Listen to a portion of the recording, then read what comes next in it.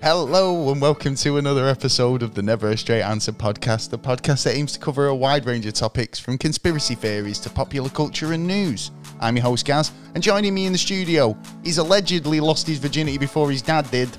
He's my co-host, he's Mr. Taylor. Yeah, good evening ladies and gentlemen, boys and girls. Welcome back. Welcome back, new listeners and repeat offenders. Thank you for joining us for another spooky episode. Oh yeah. Still October. We're keeping up with the paranormal stuff. We are, and this indeed. week we're going to be joined on the show by a fantastic guest. Yes. Michael is going to be joining us on the show. Michael Gagalade, sorry, I do apologise. Yeah. He's the author of The Devil Take Hindmost, a true story of terror. Oh yeah. And It's a really interesting guest. I can't wait for you to listen. That's coming up a bit later on in the show. Yeah. But before all that, we've got a few more bits and pieces. We have indeed. We always do. Yeah, and later on in the show, we've also got the NASA news. That's all coming up very shortly in the show, so well worth sticking around for. But what have you been up to this week, Mr. Taylor? I've got a couple of announcemements, but you tell me what you've been up to first. I've just been looking on YouTube and stuff and learning some new things about like what you call it? The tallest mountain in the world. Oh, which right. is Everest. Yeah. Learning some stuff about it cost you $4,000 to actually be able to have permission to go up there. Serious? Yeah. So I can just turn up? No. They'd want like a down payment? Yeah, apparently there's loads of fights in the queues. There's absolutely loads of fights to get up there. It's like I was here first. But the interesting thing was, once you get up there, you have to bring back down 18 kilograms of feces. Your own? Not necessarily your own. Well, wait a minute, so you got to go hunting around for feces to bring down? Yeah, because if you don't, then you lose your $4,000. Seriously? Because I make sure you eat a lot of fibre and roughage that weekend. Well, do you know what? I know that there was a thing about, corpses, a problem with corpses on Everest, because people die so often up there, and it's dangerous to bring the bodies down, so they end up just being, left. So I know that there was a couple of incidents in the past where there was kind of major, tragedies, and there was kind of people who were just frozen up there and just get left. You have to.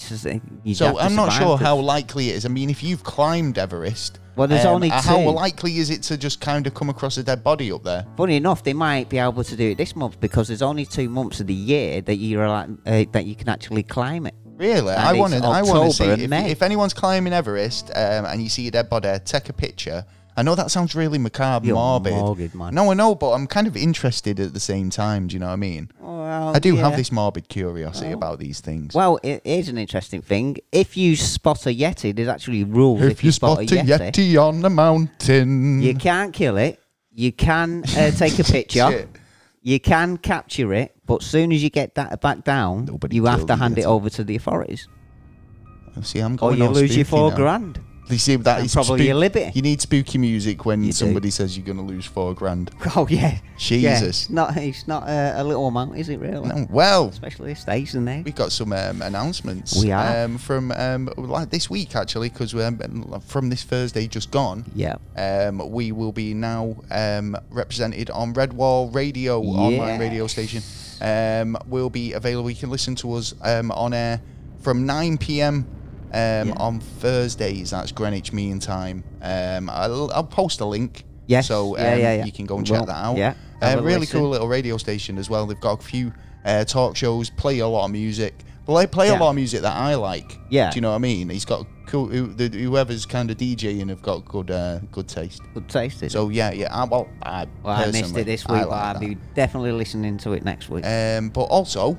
Definitely check out Redwall Radio. Paranormality Magazine, who nominated us for the Best UFO Podcast Award. Their award ceremony show is going to be live on YouTube on Monday the 18th at 9 p.m. That's Eastern Standard Time, which works out in the UK at 1 a.m. on the 19th.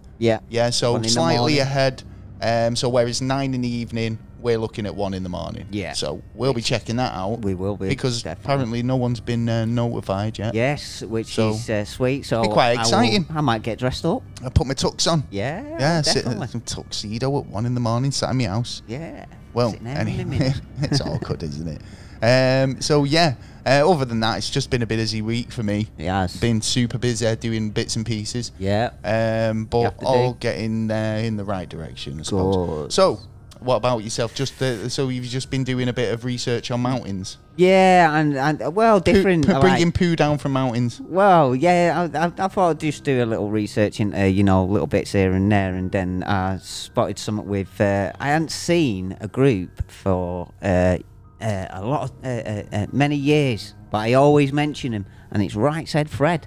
Right, deeply dipper. Yeah, and he went. I'm they've too gone sexy. Quite political, actually. I'm too sexy for this song.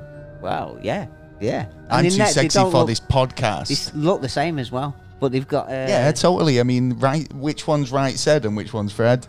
Fred's the lead singer. Right. Yes, and the other one's the drummer, his brother. Yeah, they're the brothers, aren't they? Yeah. Phil and Grant Mitchell. Yeah. But it was interesting to see him out and about. You know what I mean? I haven't seen them for years. So why hadn't they been out and about? Why haven't they been around for ages? I mean, Right Said Fred. I mean, if you don't know who Right Said Fred are, yeah, right. 90s, I think 91 they brought out that song. 1990s kind of. They were very kitsch, very kind of like a faddish, weren't they? It was like a big fad. Yeah. They did that. I'm too sexy. Yeah, I'm too sexy for this song. But around the time it was. But then they did nothing, and they did one other tune, but they've still kind of carried. They've still. Everyone knows who they are. They crop up all the time, and it's like, Right Said Fred, no drama. They've Do you know what I mean? done some songs for Jay-Z. Who else was it? There's quite a number of people who apparently they're credited. It's like Bros. Yeah. Remember Bros? Yeah. Matt and Luke Goss from Bros. They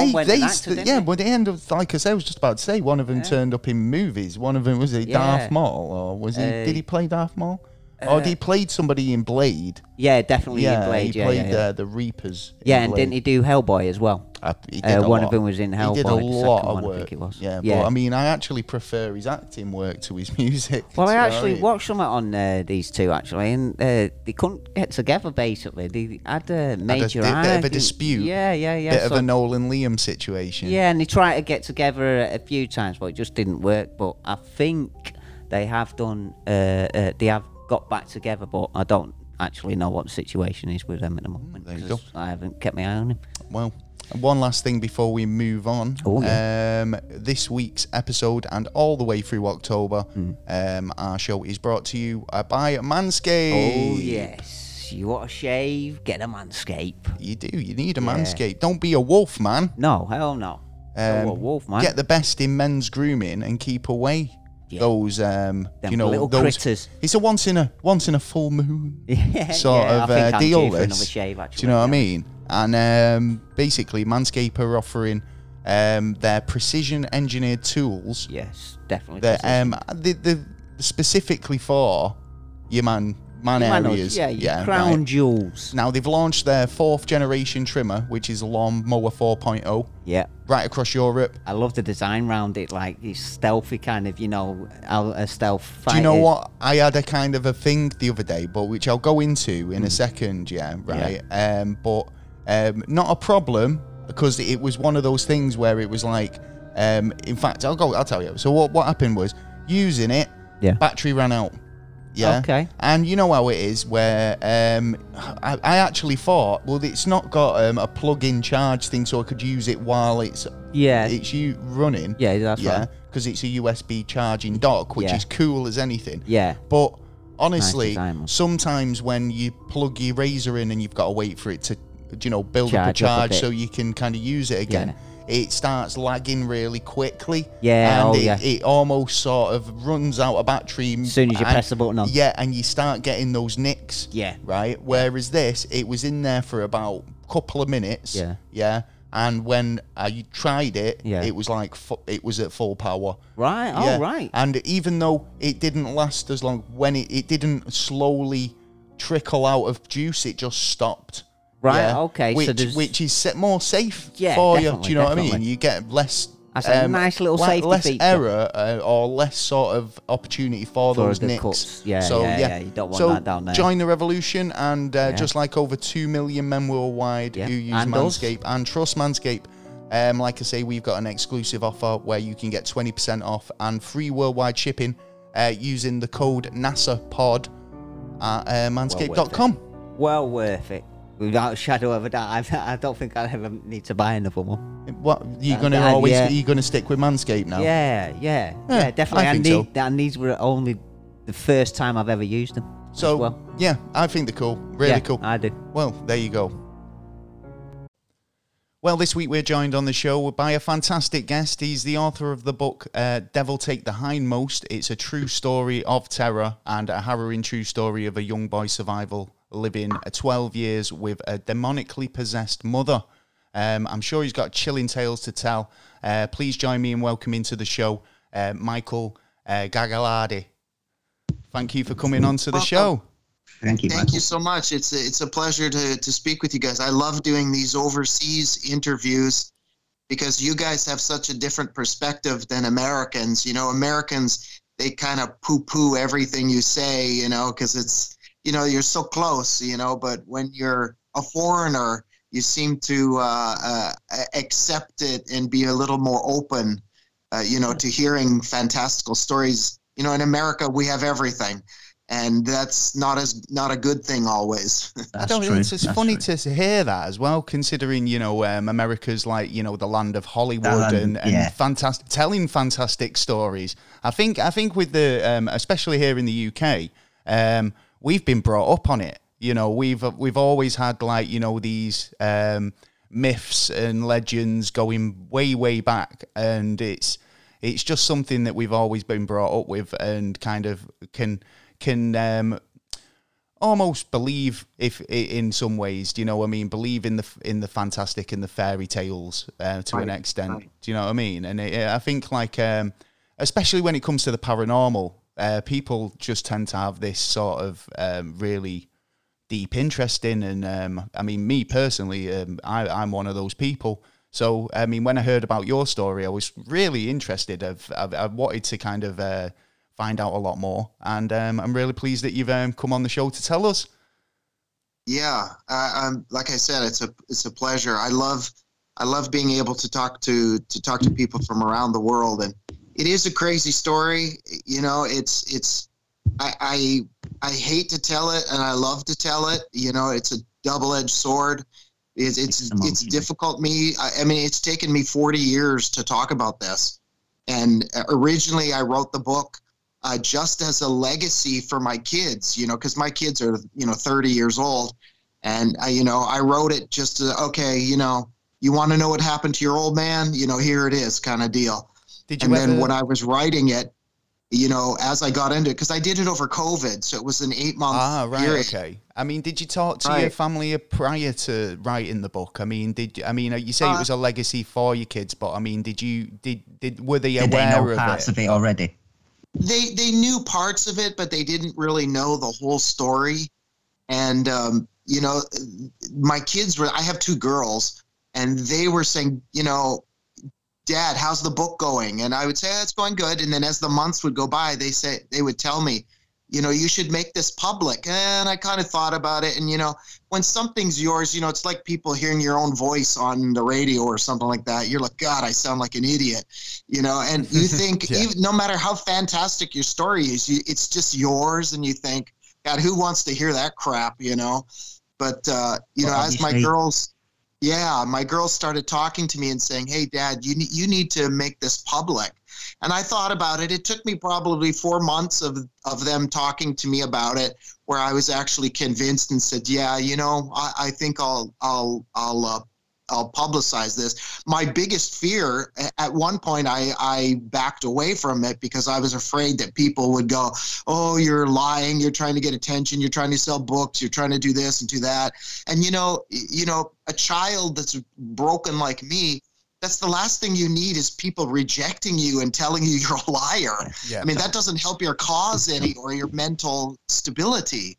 And I was really kind of put off for that. And then I can't remember what it was that actually I think one of my daughters had said to me that, Dad, somebody else could be going through this and feel the exact same way about you. And, we're more open to talk about things nowadays. Yeah. I mean, you saw the sexual scandals with Weinstein and all these, that go 20, 30 years back. And now people are going, hey, I'm ready to hear this. Exactly. And it's not only that, it's people are ready to tell their stories as well. After, I mean, and it'll take... I mean, like in those instances, like I think that these people don't come out so quickly because they feel like no one's going to believe them, and it takes people taking that first step and saying, well, that's happened to me as well, and this is what happened, and telling the story for other people to definitely come forward and say, well, you've given me the strength to come forward and say, that happened to me too. So you are 100% right, and your daughters are right.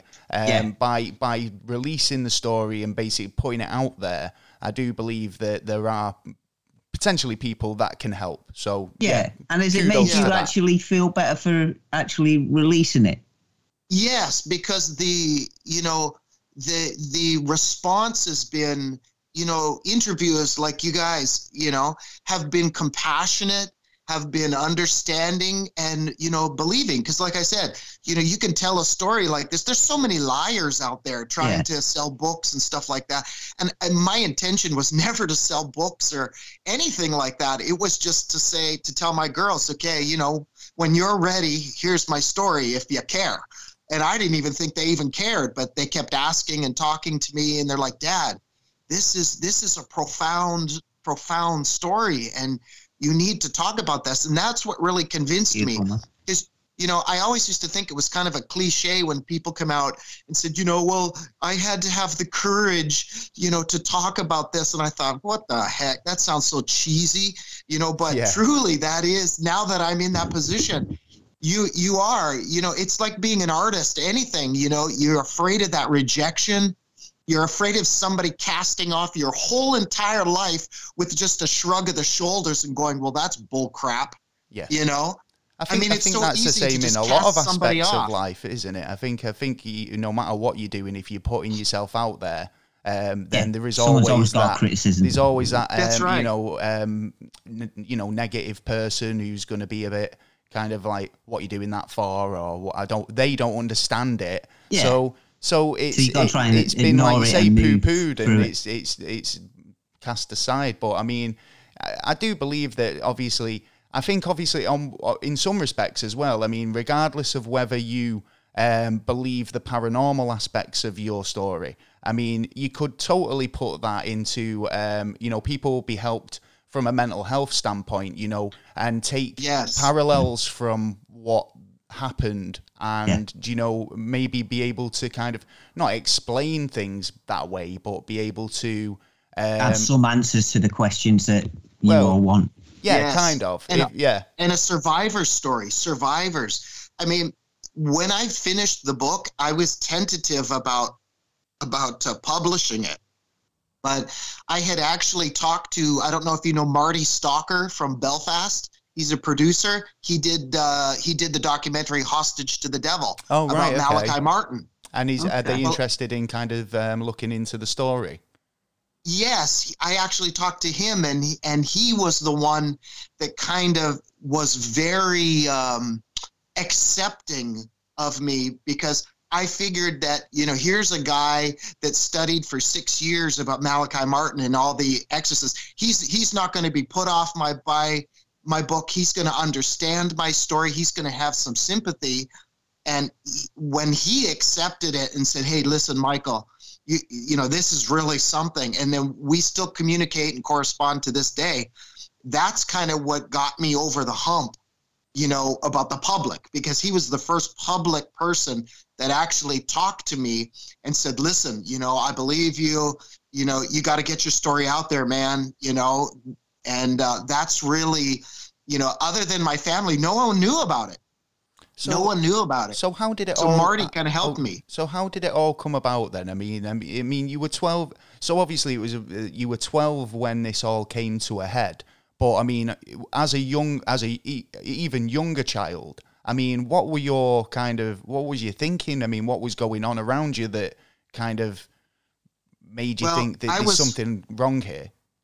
I'll start from the beginning, and I'll tell you, I was an extremely alive, sensitive, and analytical child. And I don't know if it was because of the situation or I was just like that.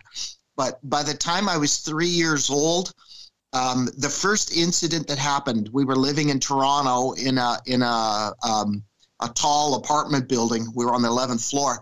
And, my family's Italian. So, at lunchtime when you're a kid, you eat pasta fagioli or pastina. It's like little star soup, with the ricotta in it. Yeah. Sounds lovely, actually. Yeah. Everybody kind of has some version of that. And my mother would call me to the table, and the soup would always be on the table. This one afternoon, she called me to the table. I sat down at the table, and it wasn't there. And she came up behind me and poured the scalding soup all down my shoulder. And I was screaming. It was just, scalding hot. I was screaming. She never said a word to me. She ended up calling the taxi. A taxi came, picked us up. She took me to the doctor, never comforted me, never held me, never touched me, never said any encouraging words. We went to the doctor. He bandaged me up or whatever he did, and then took me home. And that was the beginning of the trauma for me. That was the starting point of it all. And from that point on, my mother, she never touched me. She never held me. She never displayed affection toward me. Something was clearly wrong. And we're talking, this is like 1971. I was 3, I think, in 1971. Okay. And then from there, we moved into a house in Toronto. And then I have an older sister. She's 7 years older, so I kind of tapped her for some information about the years when I was really young. And she said it was around that time that things started getting weird. My mother she'd see things around the house. She claimed there was little people running around the house. She heard voices, and this was the beginning of it. And by the time I was 5 years old, we moved 100 miles away, which was odd because my dad worked in the city that we were living in. So we moved 110 miles away, and then he had to drive all the way back down to where we used to live to go to work. So it wasn't a case of that you've moved because it was, you were relocating for your father's employment or anything like that. It was a case of that you just were moving to get away from something. To get away from something. I don't know what that is to this day because my family, especially the Italian side, they don't talk. They're old school. They don't talk. You don't talk about nothing if it's negative. Everything's got to be positive. Everybody's having a good time. Everybody's drinking wine, that kind of thing. So when we ended up moving 100 miles away to a very rural town, way up on Nottawasaga Bay, which is part of Georgian Bay. It's 100 miles north of Toronto, a town of 4,500. I went to kindergarten. And then from kindergarten, here we go. Things start to progressively get worse. I would say by the time I was 10 is when it really started getting bad. She was always talking to herself. She didn't work. She stayed at home. She was always talking to herself. And this is, I'll just kind of take you through the progression. She began talking to herself, which, we all kind of, yeah, we all do occasionally. Yeah. I mean, I'm guilty of that, but I mean, you can tell if was it full blown conversations or did you ever find that there was like, if she was talking, was she answering her own questions? Is another point because you find that talking to yourself and not getting a response or thinking the response is one thing, but when there's a third person it starts to get a bit kind of like, well, are you actually physically talking to somebody or are you talking to yourself? So, so was that the case in some cases? Yeah. Well, that was the case always. And the progression, it got worse and worse. So she went from talking to herself in a normal voice, and I'm talking all day long, to talking to herself with different voices, different tonalities, answering in different tonalities, to after a few more years, it went into different languages. It became more violent. Can I ask? Became more. Did your mother have an interest in like the occult or paranormal? I mean, it sounds, because from cases I've kind of read up on, these, you know, when people have multiple voices, they're usually brought in by, I mean, if I'm wrong, somebody out there will tell me I'm wrong, but generally how I see it is that when multiple spirits or multiple voices are kind of coming into call, then it's usually because they've been involved in a seance or some sort of, you know, spiritual gathering, or like the Ojo boards, the Ouija boards. And, you know, it kind of reminds me of if you've ever heard of the case of the Enfield hauntings, when the girl who was possessed in that case was talking. Yes. She was talking in many different voices, answering questions as that person, but it was more than one entity, if you like. She wasn't being possessed by one spirit. Yes, and this is exactly what happened. I mean, from talking to my sister, the entry point that we believe is that when my mother was around 17 or 18, she lost her father, who she loved and adored, in a tragic train accident. Right, I think he stumbled across the train tracks, and the train hit him and cut his legs off and killed him. So it was tragic. Wow. And I remember when we were still living in Toronto that, my bedroom, you'd leave the door open, and, adults talk thinking you don't understand and you don't know, but you retain those memories and then decipher them later on. I remember them talking about seances, her with her sister. So I believe that my mother tried to contact her father because she loved him so much. My grandmother, who was her mother, she lost it and went partying. Oh, right. Okay. So she basically kind of went off the rails, if you like. Yeah. Yes. And then my mother had to take care of her two younger siblings. That must have been hard for her. Yes, and I think this is what happened, because I remember my aunt, who was my mother's sister, she was always into, back in the early 70s, it was swinging and seances and Ouija boards and these kind of things of the time.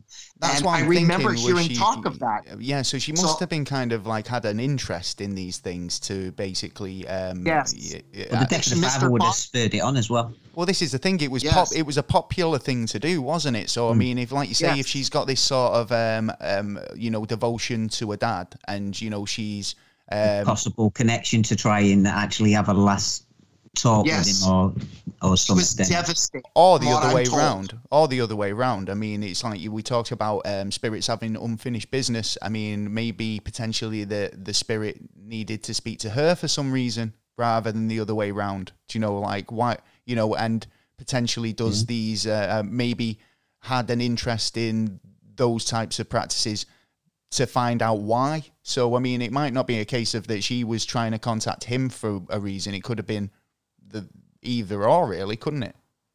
Can I ask, sure. did your mother actually have a mental health checkup?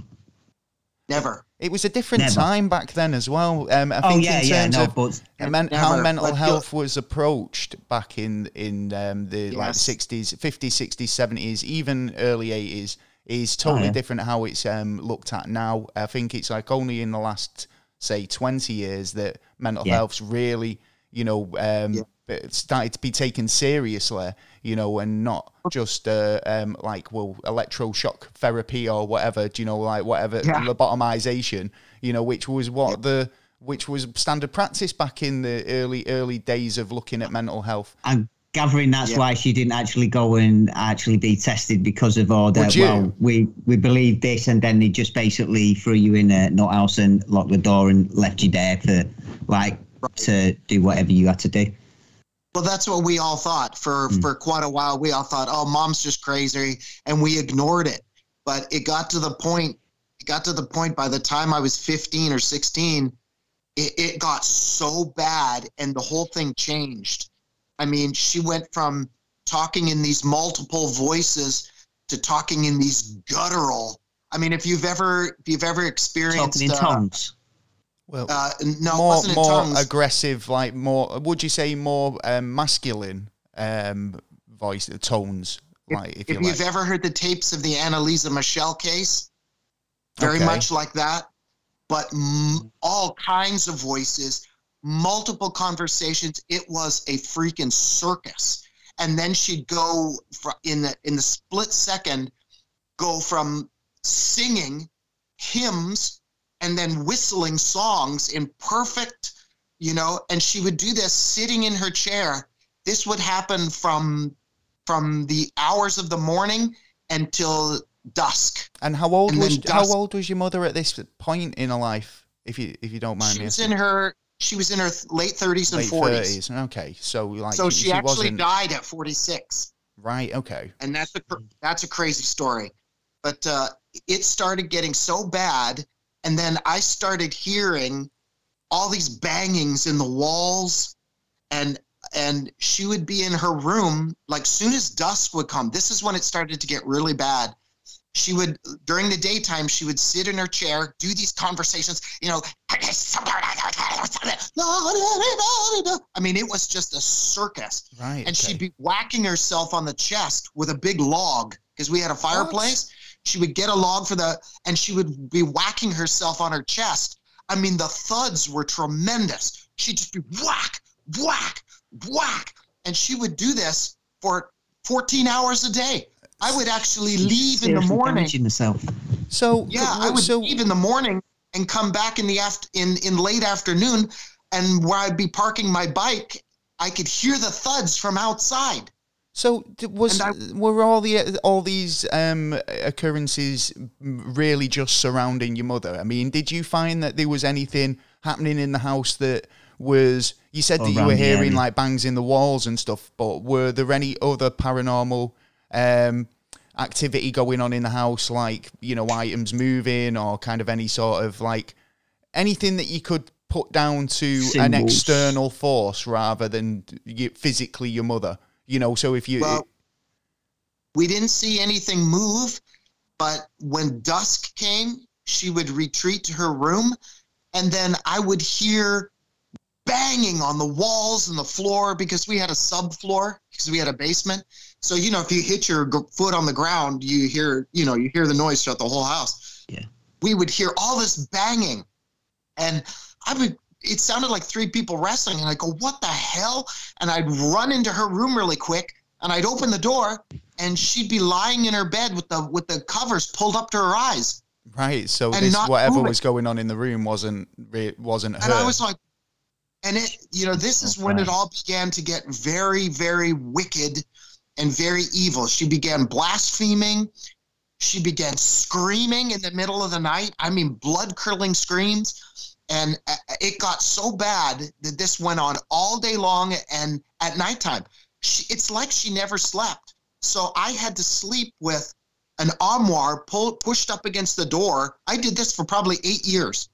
And I slept with a hockey stick because, we're Canadians, so we have hockey sticks. Love a bit of hockey, yeah. And I slept in my bed in a fetal position, and I wore holes right down to the springs from my hip, my knee, my ankle, and my shoulder from being in the same position every night holding the hockey stick.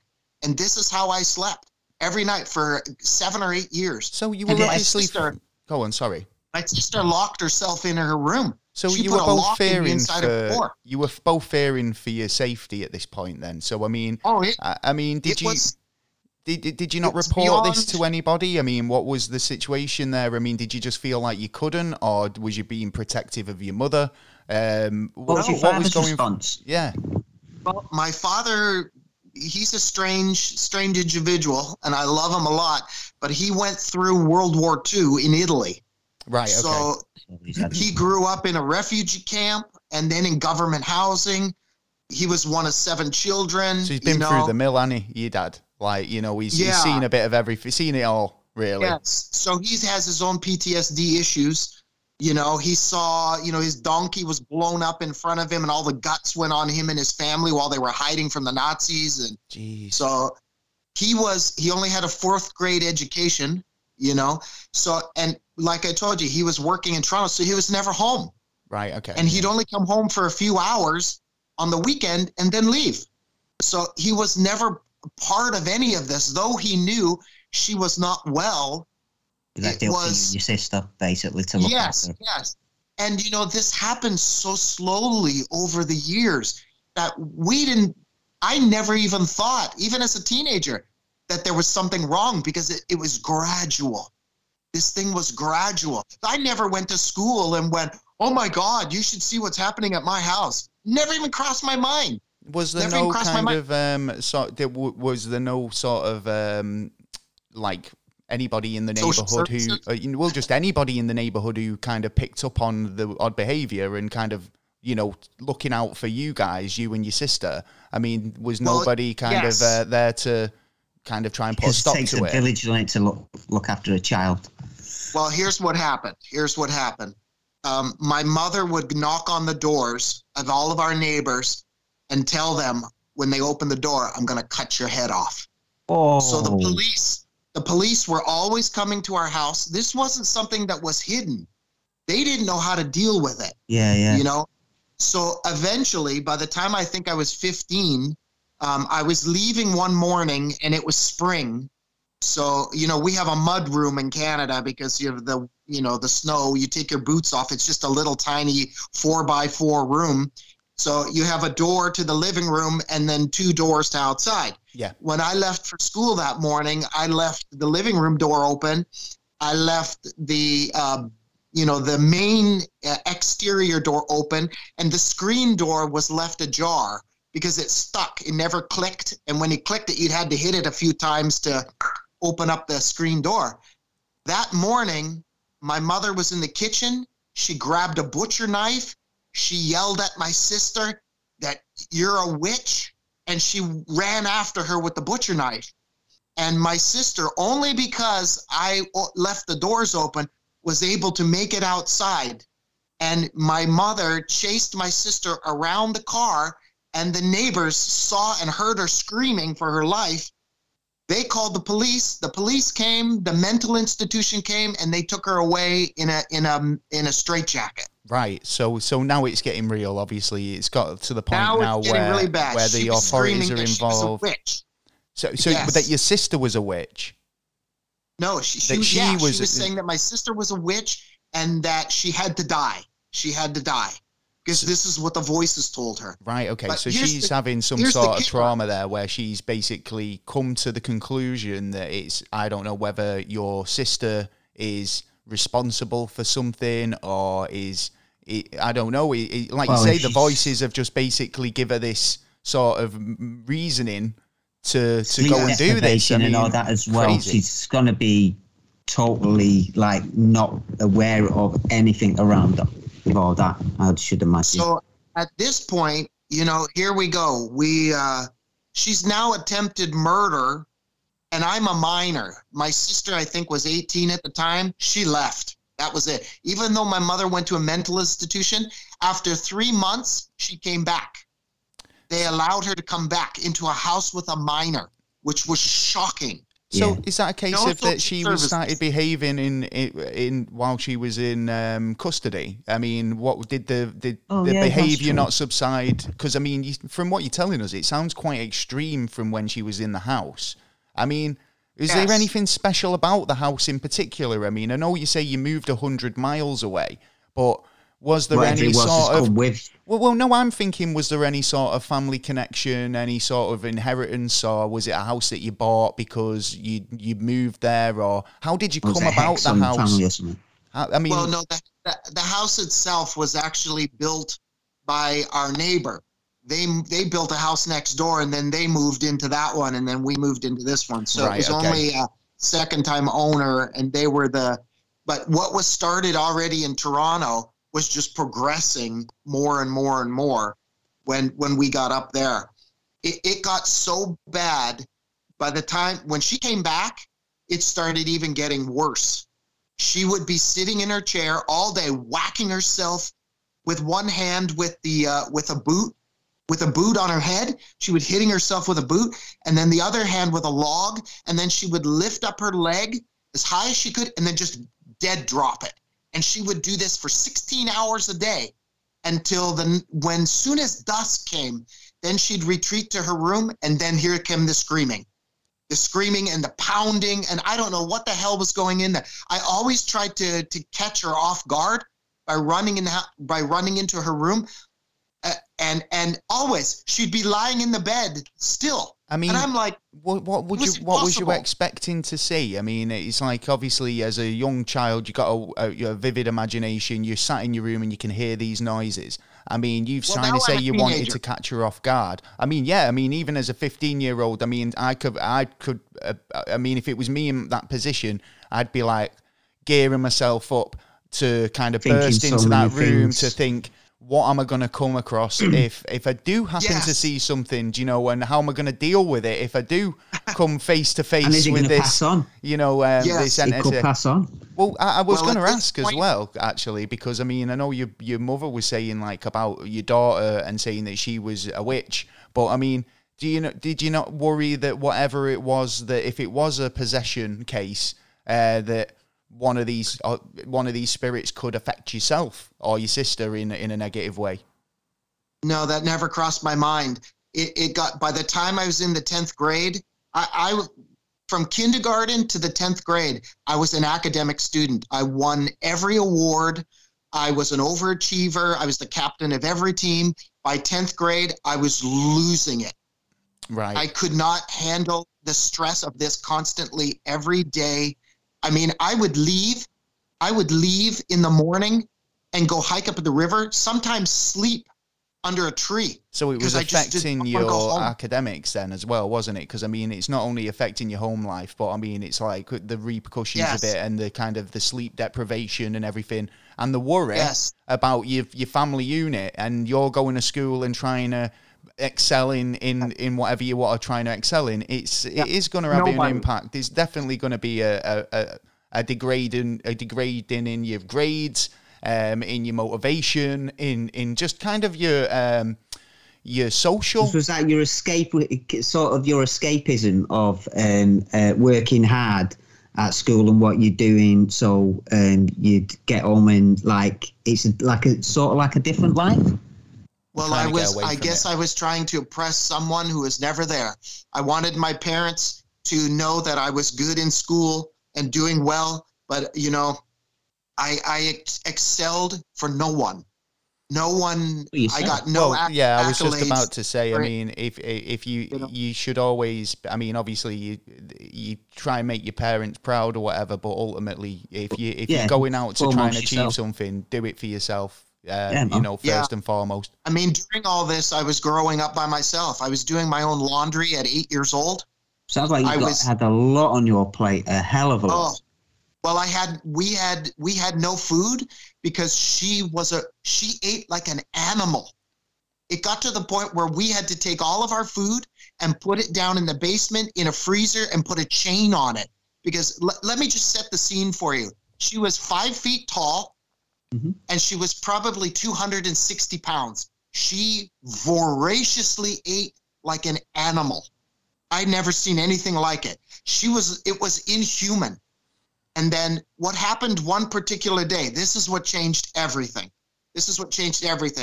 I happened to come home. It was in the summer. We have a basement, and there's 2 ways to get to the basement. One from inside the house, you go down the stairs, one from outside the house. I was coming in from outside the house. I parked my bike, came down the stairs, and I saw her downstairs with a hacksaw trying to cut the chain off the freezer.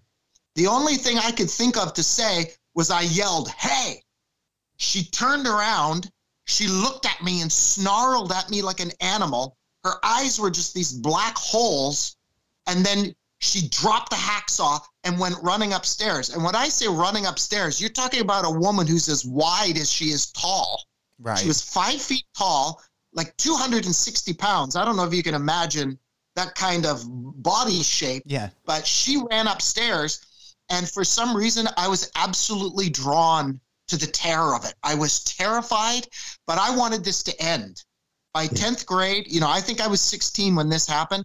I was done. Was you just more frustrated? Me or I kill you. Was it a frustration by that point? Because obviously, you've been going through this behaviour, having to deal with this behaviour. Was you on your own with your mother by this point as well? Because you say your sister's left. Yes. Your dad's never home. So you're in a house with a woman who you don't trust at this point, let's face it. And like you say, especially if you're sleeping with a hockey stick and pushing furniture up against your door to try and, keep yourself protected. Was there any, you said about the incident about the soup, but was there any other incidents where you felt physically scared for your life or threatened? Yeah. Well, she when I put the armoire against the door, she came usually just once a night, and she would come and rattle my door to try and get in. And then when she couldn't get in, she'd be screaming, going down the hallway and whacking herself. I could hear the thuds. And there was one, I say this in my book, there was one, I think it was the very first time it happened. She opened my door. And I stood up, I got up out of bed, and then she closed the door really quick. And then I went and opened the door, and we had a really long hallway. And as I was looking down the door, I could see her walking down the hallway because the moon was really bright. It sounds like a horror movie because it really was. She was whacking herself with this log and screaming and shaking her head back and forth, And I was just, at that point, I was completely traumatized. And that's when I began to put the armoire. And the really, really bad stuff where I was putting the armoire, that was like 4.5 years. And this 4.5 year period, this never stopped. She was screaming, hitting herself, talking in these languages back and forth in all different tones. This went on for at least 4.5 years. But the incident, I'll finish the story about when I went downstairs and I chased her up the stairs. She went up the stairs, so quick when I caught her, hacksawing the chain. I went after her. She beat me. I'm 16 years old. I'm 6 foot 1/2 inch, and I'm thin as a rail. I'm 126 pounds. She had a superpower of speed. Yes, she beat me up the stairs. She went into her room. She slammed the door so hard that it sucked all the air out of the whole house. All the windows were shaking, and the door depressed. So she was leaning against the door. I was trying to open the door. I was much stronger than her. I couldn't open the freaking door. I was trying to pry the door handle. I was in a state not of just shock, but I was, you mentioned, was I frustrated? No, I wasn't frustrated at all. This was life or death to me. Either I had to kill her or she had to kill me. This is where we were after all these years. I couldn't deal. The PTSD, the trauma of it was killing me. I was falling apart. So I tried shaking the door handle. I couldn't move the door handle. So I could hear her snarling behind the door, like going like this. Like this. And, she was a very short lady with high vocal cords. She had short vocal cords. She had a very high voice. And it was and I was just like, I was drawn to the evil. I was drawn to it. It was like, it's you or me now. This is it. So what happened was I waited there for 10 minutes. I stood there in silence. And then I saw the door depress because she was leaning up against the door. It was one of those doors that was a cheap door. It's really light, so it's hollow inside. Yeah, like sort of plywood. I could see the depression, her depressing the door. When she stood back from the door, I saw the door become loose now and the handle become loose. So, I kind of like, kind of like moved my fingers a little bit, getting ready. You kind of prepare yourself. I swung open the door, and at that very second, she was in a gnarled grin, and I saw the left side of her temple and her eyebrow bulging. It was bulging, and like you press a balloon, on one side and the other side becomes bigger. That's exactly what was going on in her forehead, on the left side of her face only. And her eyes, she had no pupil. Would you say at this point you felt like this was definitely a demonic possession rather than a mental health or anything like that? I would say through speed and, like you were saying there, about looking like, someone trying to get out. Well, so, I mean, well, that's kind of a conflicting thing then, isn't it? Because on one hand, I mean, like, if it can explain the fact that this is why your mother's behaving this way, and she's in distress, if you like, she's being possessed, and, it mustn't be held captive. You're not having a pleasant experience, are you? I mean, how did that make you feel? I mean, did you not think, well, she's doing these things to me, she's making me feel this way, but if it can be explained by an external force, another person or another influence, it can't, by sounds of things. I mean, is it not that protection of your mother over, was there any sort of research into how to combat it? No, it never crossed my mind what was going on. Never crossed my mind. Because it happened so gradual. It's like the frog in the boiling water. You turn up the temperature and you don't realize it. Like I say, I would never go to school and say, "Oh my God, you can't believe what's happening in my house." I never said a word to anybody. It was as if it's like it was completely normal. Right. Even though it's extremely abnormal, it was completely normal. So, so, I mean, was there ever any sort of, exorcism? I mean, obviously, you've seen, you must have been aware of, like, the movie, The Exorcist. I mean, did you not ever draw any sort of conclusions that, she might need this attention? Or any other government departments as well? Nope. Never crossed my mind. Like I said, it was the weirdest thing. And if you talk to children that grow up in traumatic situations, they don't know what's wrong. To be honest, a lot of them block a lot of it out as well. So, it's a case of they just, and I've got no father there. So it's just me and her, and the police were there all the time. She set the house on fire several times. The fire department was there. She burned everything in the house. I had no clothes, no toys, no nothing. Everything that came into the house, she threw in the fire. I had nothing. I was wearing girls' clothes that were handed down that my dad would give me from his 6 brothers and sisters' kids, and I was stealing food. There was no food in the house. I stole food in the wintertime from the kids at school. I made up all these elaborate schemes to go into the lunch, into the closets where kids kept their lunches and steal food. And in the summertime, I stole out of gardens. I stole vegetables out of gardens and went down and washed them at the creek. I never attributed that any of this was demonic, was even abnormal. I was just living my life, and I had no idea. I mean, I was in abject terror. I was, when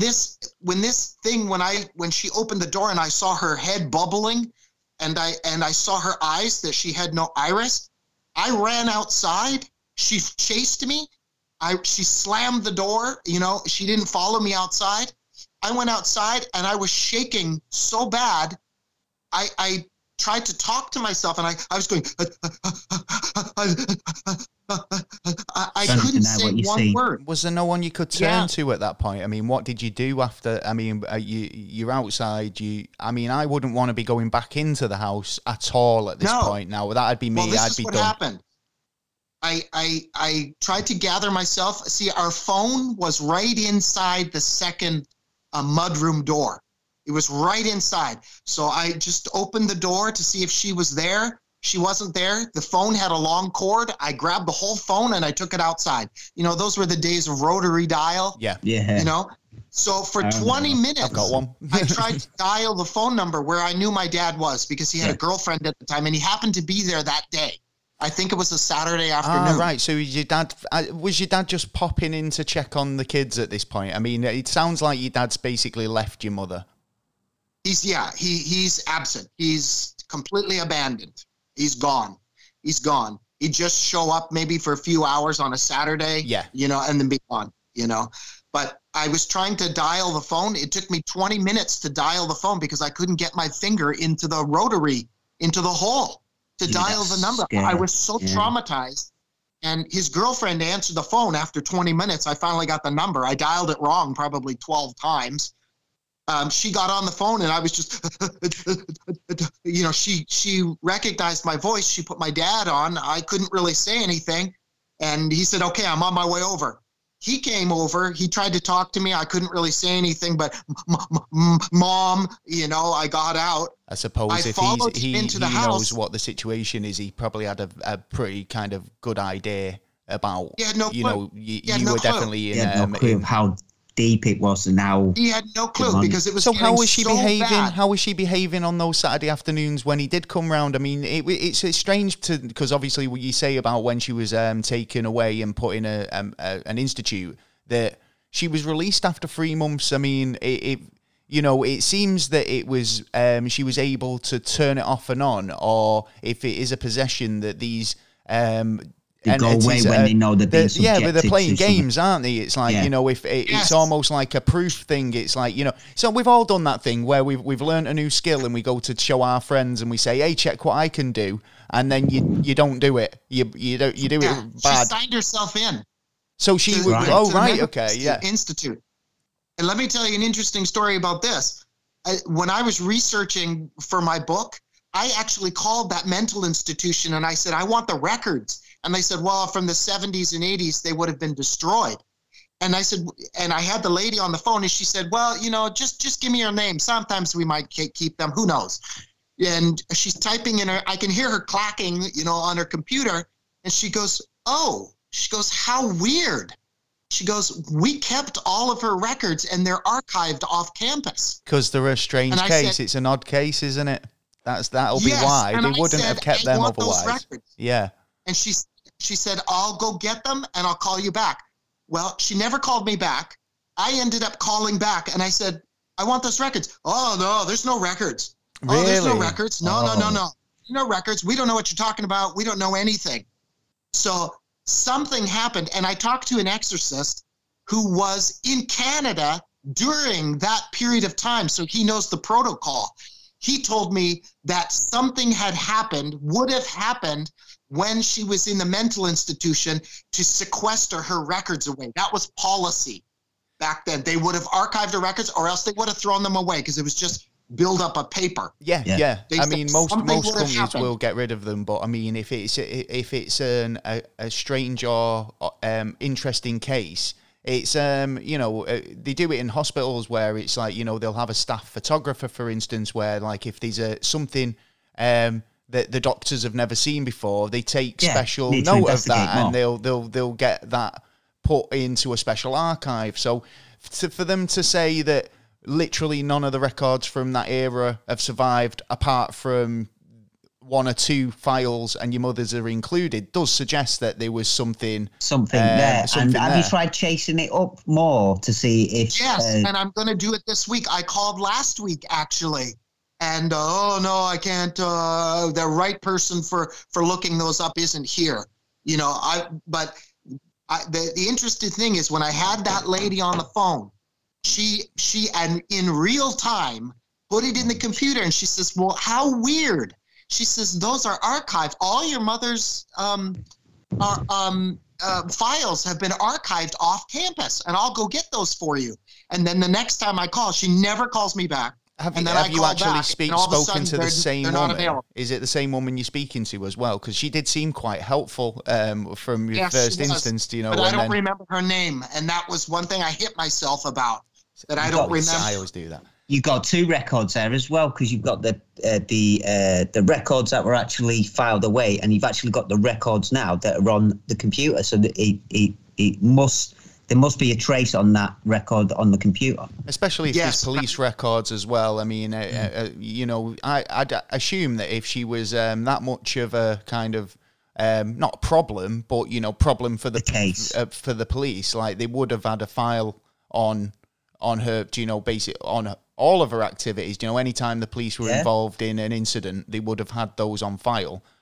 Same with the fire brigade. If you know there was several fires and they had to intervene, I mean, so you said that you've spoken to an exorcist since.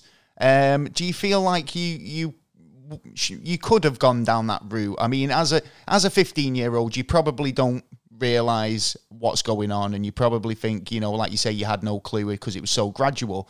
But in retrospect, would you think that would you have gone down that road?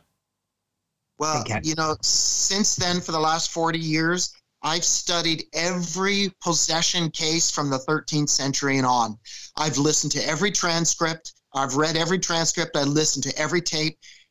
I can even tell, like when you listen to the Anneliese Michel tapes, I can hear the exact same gait in her voice as I did in my mother's. There is a speech that they use. There is a gait. When you walk, people have a certain gait. Mm-hmm. Well, you have that in speech too. And you have these, demons use these inflections. They use this gait, and they've got this type of speech that you can hear all the familiarities, because they all say the same things. They all say the same thing. They have absolute hate. They have absolute rebellion. They're blasphemous. And they all speak the same language because of their nature. And when I've heard these tapes and looked at all these transcripts for possession tapes, of course, there's a bunch of hoaxes out there, but the ones that are real, the ones that went, oh my gosh, we have no explanation for this, all of them have the exact same features. Yeah, so we're not talking like, ghostly possession or spiritual possession, like in that respect. You're talking demonic. So, not just being possessed by the spirit of a dead relative or a ghost, for say. You're talking entities that are entities. Yeah, so it's so bizarre, isn't it, the whole thing? I mean, I do believe what you're saying there, because I mean, in the cases that I've looked into, you are right, they do all have the same sort of pitch, tone, how the things they say, yeah, exactly. I mean, like, they're all very aggressively explicit, unnecessarily, really. I mean, I was saying actually to Taylor a couple of weeks ago, you never get pleasant possession cases, do you, where it was a helpful possession. They do seem to be the negative side, and I think that there must be some good chaos, if there is some evil there. Is it without the other? If you're married, and if you've been married for a long time, there's even no way that your wife could hide her voice. You know what I'm saying? Yeah, you know her voice in a crowd. Yeah. Okay.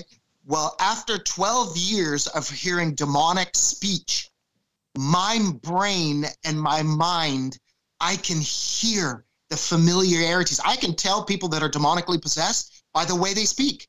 I can hear. It's like a mother language. It's like, English, because you grew up, you heard it being spoken. You can tell somebody who's from Cockney compared to somebody who's from Manchester, compared to somebody who's from Derbyshire. You know what I'm saying? Yeah. You can tell that little bit of dialect. Little subtle nuances in the dialect. One word. Well, that's what I can hear in demonic speech, because I've heard it for so long. I heard it for hours a day for over 12 years. I heard them arguing inside her, arguing for possession of her, just like in the Anneliese Michel case. Yeah. There was I'll tell you this, there was 2 lucid times that my mother in 30 seconds reached out to me, that the madness stopped, and she looked at me and she said to me, they're coming into me. They run up the back of my spine and they perch in my head, and then snap, and she'd go right back into it. There were 2 times where in 30 seconds she went lucid and she sounded like my mother. And I've never heard my mother speak. I've never heard my mother speak normally in my entire life, except for those 2 incidences. And when the police would come over, I would hear from the other room, the police interviewing her. Oh no, officer, there's nothing going on.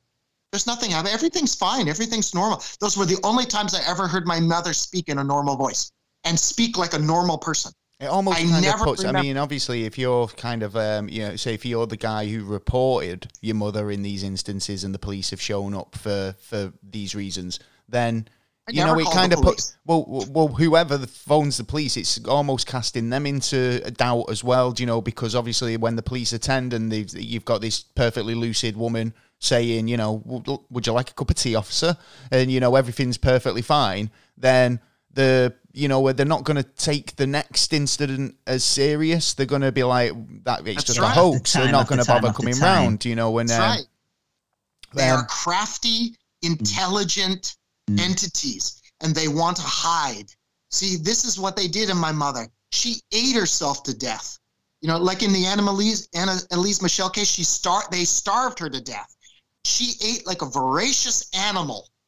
And when I remember the fire department coming in and going to our fireplace, which was 4 feet away from my mother, who's sitting in her chair. She's still whacking herself with a log, and they ran right by her, right by her. We're talking a tiny room, and they're, you know, a bang in the chimney because the chimney's glowing red hot, and they got guys on the roof tearing stuff off, because she threw everything in the fire. She never even stopped when the fire department came in, but when somebody spoke to her of authority, she became lucid.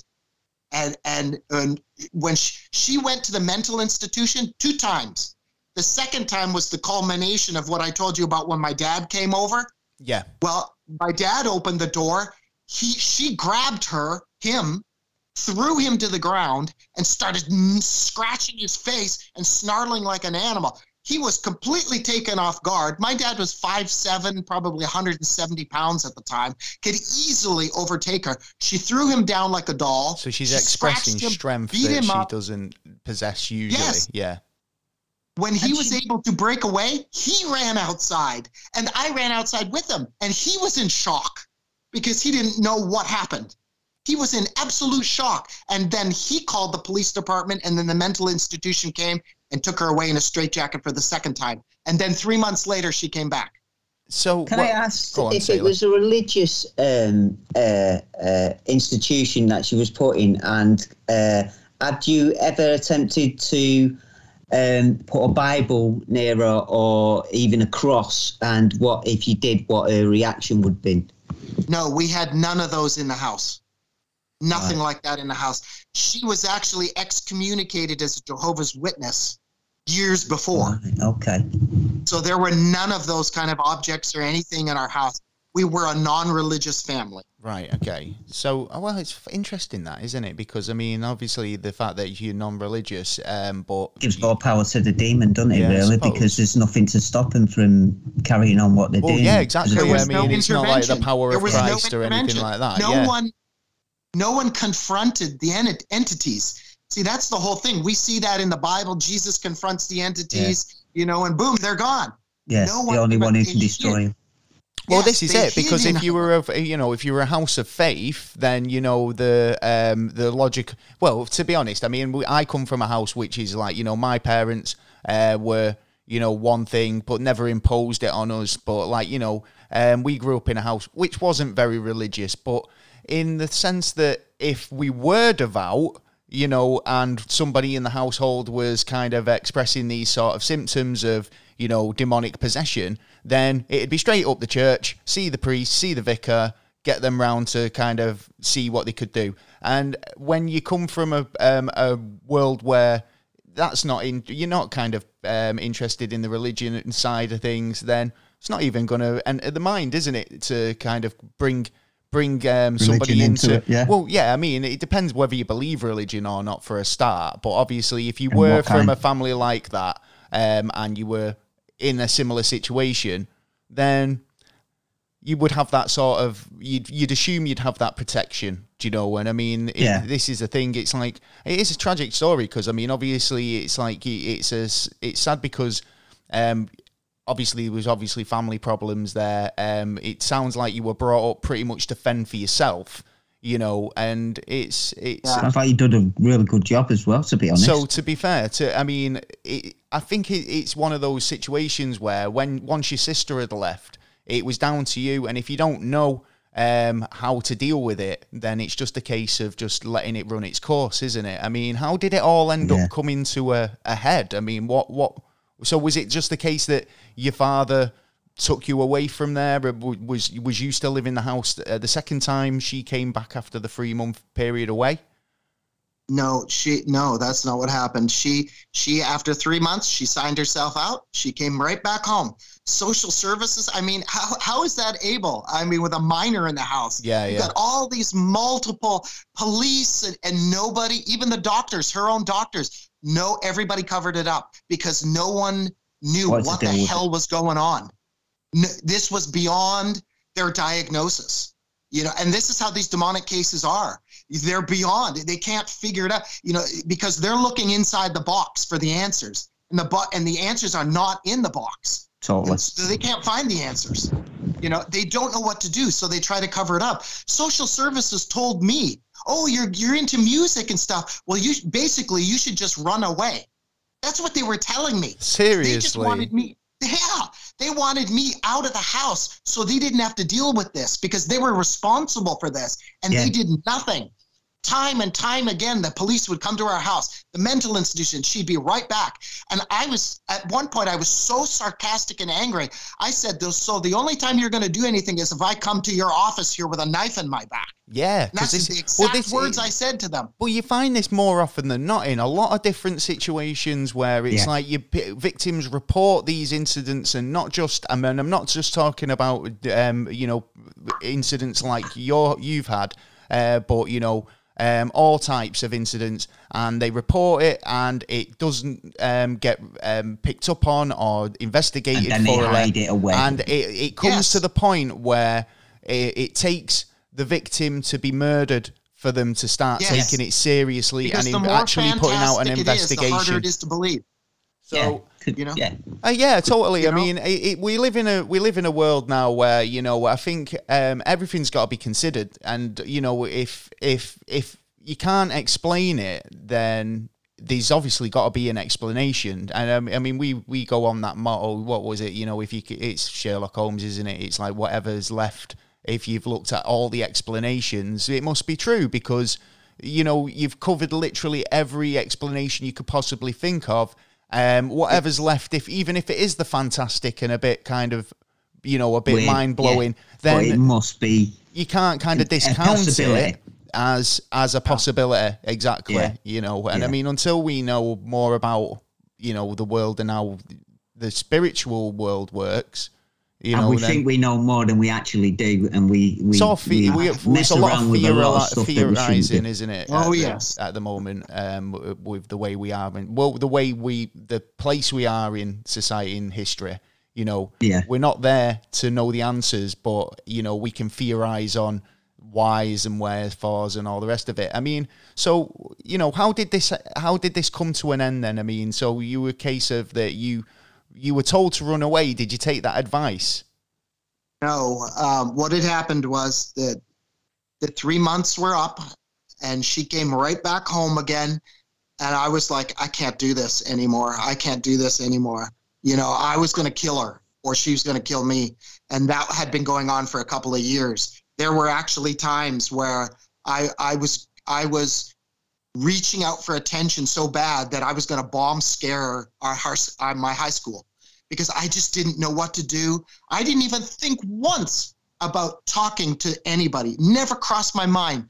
One teacher by the 10th grade when I started to because I started to skip school. Well, I would sign support, like I said earlier, the support for children in earlier on or back the 70s, 80s, it wasn't as I mean we kind of made a joke about it as like the sort of medical attention you'd get in school if you had a serious accident would be a wet paper towel on it, and that'd be the maximum you'd get, whereas today we're such kind of nanny culture that we literally worry too much, if you like. But I mean, it's a good thing. I mean, kids need to be kind of protected in these areas, and like, look, if there's problems at home, that should have been picked up on by a number of people. There was so many failures in your story in terms of people who could have intervened and helped you. You've got teachers, you've got neighbours, you've got people all around you. Social services. Police, social services.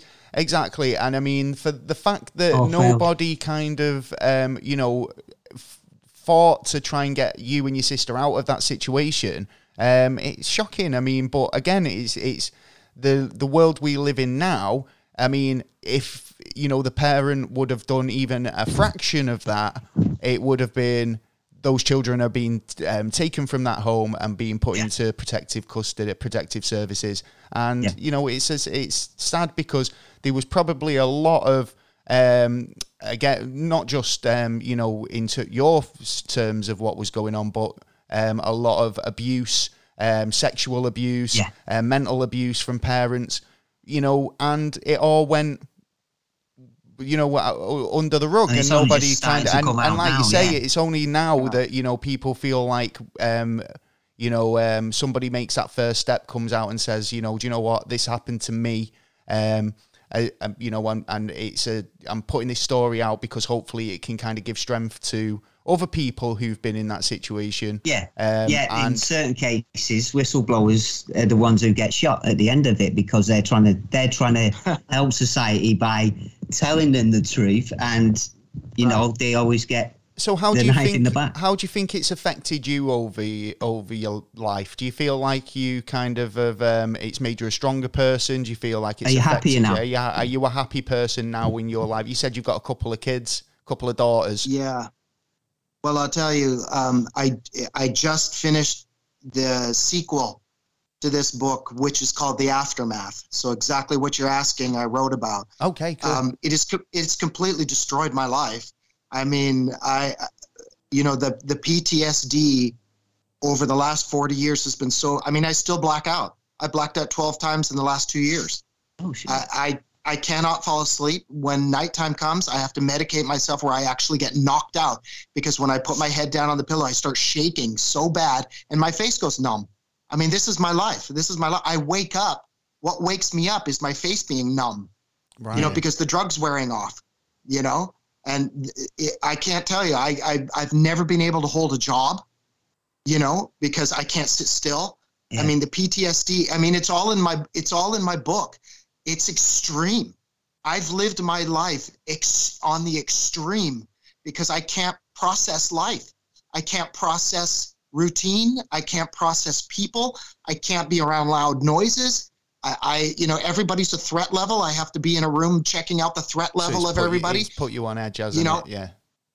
Yes, because that's how I grew up. I grew up always wondering, you know, where my mother was in relation to a door.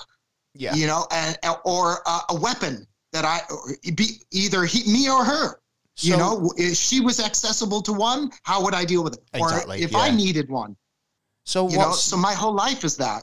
What ultimately happened with your mother then? I mean, you know, it was. It sounds like you kind of got to a point where you wanted to leave, and you did.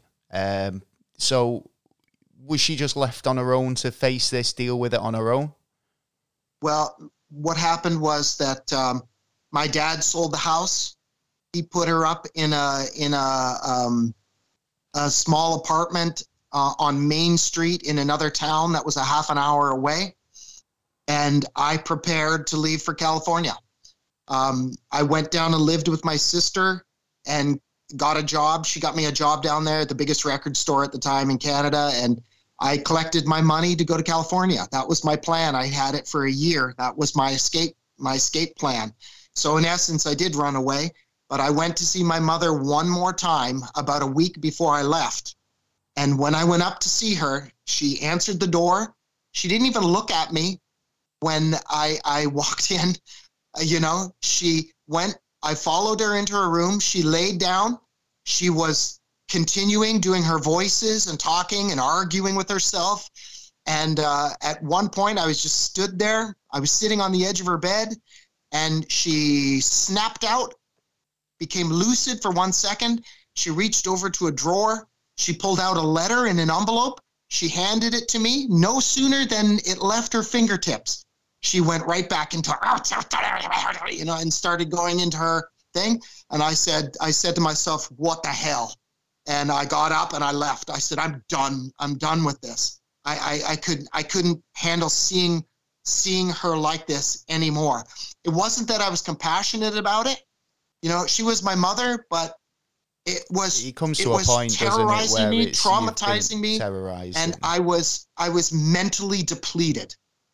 So I went back to my dad's house, and 1 week later, I left for California. I slept on the beach in Santa Monica Pier. I was homeless.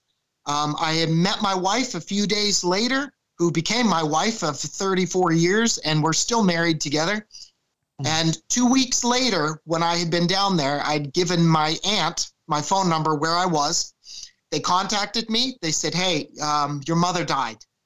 And the coroner said that she had died presumptuously 12 days later, and which came out to be because when she died, she was decomposing. So the neighbors smelt it. Yeah, so she was basically left in the apartment on a road. Well, she died 12 days earlier, and then it was the fact that the smell alerted the neighbors. Yes. And then they told me what day that the coroner said that she probably died on. It was the day I left. So it was like the wringing of the hands. The demonic entities, our work is done here. She died, and that was it. And for my story, this is where it all began. That my trauma and mental stability and torment, this is just the beginning of it for me. This is why I wrote the book, The Aftermath, because it just started for me. I had nightmares for 13 years. I had insomnia for about 15 years. I was 6 feet, half an inch, and 126 pounds. I was bulimic. I was throwing up all the time. I didn't know which way was left or right, because I didn't know how to live. Now I'm on my own, and I don't know how to live life. All I knew was a mother trying to kill me every night. That's all I knew. But I did have the survival skills to be able to, since 7 or 8 years old, doing my own laundry, stealing food, and all of this. Exactly, yeah. So you know how to look after yourself. That's why it was no big deal to come to California. Can I ask what, you said your mother passed you a letter. Was that something that you want to keep private, or is that something you can elaborate on a little bit? Well, all I can tell you is I've moved a couple of times, and it's away in a box somewhere, and I can't find it. I was going to include it in the second book, but I'm having issues finding it. More of the issues of it are more that I really don't care anymore. Yeah, I was just wondering whether it kind of explained anything, or it kind of gave you a glimpse into kind of... because I'm assuming that if she did write that, then that might have been more her rather than anyone else speaking, Well, there was one sentence in it that I remember very clearly, and she used to tell me this when I was 3 years old. And she said this in this letter when I was 19, ready to leave. It said she wrote a paragraph about not to be a wild man, and she had the wild man in the quotations, and that's what she used to tell me when I was a kid. Don't grow up to be a wild man. And I don't know if you know the biblical connotations of those exact words, because she was a Jehovah's Witness for many years, and in theology, the word wild man has a lot of connotations to it. It has a biblical presence to it that is about the demonic, and it is about the demonic entities that were reigning in Babylon at the time. Okay. So it's very prophetic. And that's the only thing out of a whole bunch of nonsense in it that I remember her being constant with, throughout my lifetime. When I was 3 years old, she said, don't grow up to be a wild man. Can I ask, and that, do you know, sure. Do you know why she was excommunicated? Was there any particular reason, or was it just a case of that she'd lost faith, or that she wasn't being as kind of, what's the word, forthcoming to the religion, like being available for whatever the situation? I mean, to be excommunicated, you must have done something. Well, that could have opened the gates for the demons to come in. Well, there's a couple of things there that kind of obviously that's just a bit strange, because obviously it's like something's obviously happened in your hometown before you moved, because she's been excommunicated and you've moved 100 miles away, but your dad's been still left to, travel and commute to his position at the, you know, in Toronto. So, you know, there was something there that happened in your town where why you moved. I just don't, I can't put my finger on it, but I mean. Well, the moving, I think it had to do with, and this is speculation on my part, but I think we moved when I was very little because, you know, like I told you back then, you know, seances and Ouija boards were popular. So was swinging. Oh, right. And I think that may have had, because I had an extremely over-sexualized childhood before I moved from Toronto. So when I was 3 years old, I remember all kinds of things that I shouldn't know. So something was going on, and that explains that. But, you know, what was your other question? Have it been an SRA? Satanic ritual abuse? Very possible. I would not conclude that out. Yeah. Well, I think there's definitely a lot of different avenues you could look at. I mean, in terms of like explanation. I mean, it like you say, in terms of demonic possession, it does sound very compelling. I can totally see why that might be, well, why you think that and why that's believed.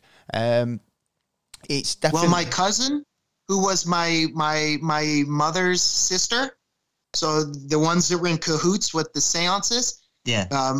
She was my age, you know, because both sisters had 2 kids, and she was my age. She hung herself in the basement with 3 kids. Wow. So, you know, there was demonic things going on both sides of the family. Yeah, I think that there was definitely. So, I mean, do you know what? I mean, whose sister was that? Your mother's sister? That was my mother's sister, her daughter. Right. Okay. Which was my cousin. Right. I was think that before any change in your mother? I think it's. That was after. It's the right. Do you know much about your grandfather? My grandfather on my mother's side. Yeah. Yeah, he was from Italy. I was named after him, and like I said, my mother adored him. She just adored him. She did, I guess he was a really great man. I was named after him. But as far as anything spiritual for that, I don't know. Like I said, my parents' generation were the generation that never spoke about anything. They never spoke about anything, whether it was good or bad. And my father comes from Italy, and if you know Italy, so it's just like Italy has the worst exorcism problems on the planet. Yeah, and you're right in the middle of like the religious of. It's the heart, isn't it? Yeah, totally. And the superstitious. Yes, yeah. Yes. I was going to say, how's your sister doing now after all this? She is completely estranged from me. She denies all of this stuff. She wants nothing to do with it. She became a Jehovah's Witness, and basically, she never even told her kids, and her kids are in her 30s. You did say that you were able to probe her for a bit of it, it's like it never happened. Did you? I mean, because you were saying earlier that you were able to probe a little bit and try and get a little bit of information. Those were in the years when we were speaking. Now she's completely. Since I released this book, she's rejected me completely. So she just basically wants to be kind of like, she's living a life and that's it now. Like for a her. Hermit. Right. Yeah. Oh, she's completely isolated herself. She lives by herself. She has no friends, no nothing. She's like completely ejected from life. So, not a possibility that it could happen to her, is it? Well, I find that, you know, obviously it's like, you know, when traumatic things happen to anybody, I mean, there's always a chance that people can be affected, and it affects them in many different ways. You know, I mean, obviously, the idea that I think that you know, in this case, I do believe that you probably are affected in some ways. Maybe not the demonic possession, but you know, it has affected your life, oppression, you know, and how you've kind of grown into the man you are, and how you know things that you should have, you know, a childhood that you deserved rather than one that you had to endure. Do you know what I mean? Yeah. Like, and that's the thing. I think obviously I'm looking forward to reading your follow up. If you wanted to come on the show, it's going to be out this week. Oh, brilliant! We'll definitely send us a link. We'll make sure that we get that out for everyone to have a look at as well. And can I say, are you like you said, you're still in that depression, and you've still got a lot of issues to deal with? Are you actually seen someone about that? Well, for many years, I've gone to several psychiatrists. I've had some of them that tell me straight up, I can't deal with you. That is beyond. I can't help you with that. It's just a bit far out of the realms of kind of typical, therapy, isn't it? Yes, and I've even had one say, "Listen, the only help you could get is probably for someone who dealt with POWs that killed children in Vietnam and stuff like that." And I'm like, you know what? I don't need some guy telling me. Yeah. I've gone to so many of them, and they can't relate. You know, if you're gonna be an expert and talk to somebody on something, you better have gone through it yourself to be able to tell somebody how to deal with something, or else they're not going to relate. Yeah, totally. If I'm talking to you about Manchester rugby and football, and I don't know anything about Manchester rugby and football, I really have no reason to be in that area telling you. You know what I mean? I can't relate. Yeah, 100%. Yeah, but on people like that, they generally get you to answer your own questions in the sort of way they talk to you. Well, this is in the same respect that writing the book and being able to, putting it out there. They've never helped me. And people who, right at the end of the day, what would you rather do? Would you rather go around telling, every individual people one at a time your story, hoping that one of them might relate eventually, or putting it out there and have the people who have been affected by your story come to you and say, that happened to me? At the end of the day, I was just going to say, personally, on my mental health, if that was me putting myself out there, I'd be thinking, well, that's more the kind of the safer bet, because, I'm only going to have people who were genuinely kind of, moved, been in that kind of experience, been in a similar experience, that will contact me and want to engage. So, rather than me going engaging 500 people who aren't interested and think I'm a whack job, So, I think in terms of kind of meeting people who do relate, that is a way of, moving forward and trying to, which your help you out. Did have the good idea. Exactly. Yeah, your daughters have basically said that, and I think they're very, very smart for actually saying that. Well, we're going to have to wrap it up, Michael. We've run way over, but I always enjoy that. I love going over a little bit. It's been a good conversation. There's so much more. There was so much more that you just got to read the book, because there's so many details that are just like, oh my God, there's just not enough time, in 2 hours even. Yeah. Well, we'll make sure those links are available to the book, which is available on Amazon. It is called The Devil Take the Hindmost, a true story of terror. Do check it out. Definitely if you're interested in this story, please check it out. Even his second book, and I know I will. And we'll be posting links to the sequel as well. If Michael sends us a link over to that. But Michael, thank you so much for joining us on the show. I wish we did have more time, but obviously once your new books come out, we'll be glad to have you on the show again. Thank you so much for having me. Love you guys. Love your accent. I love talking to thanks so much across the pond. Excellent. Well, it's been such an absolute pleasure. It really has. Well, thank you so much, Michael. We'll see you again. Thanks, mate. Thank you so much for the therapy session. No worries. Good to talk. Bye-bye, guys. Yeah.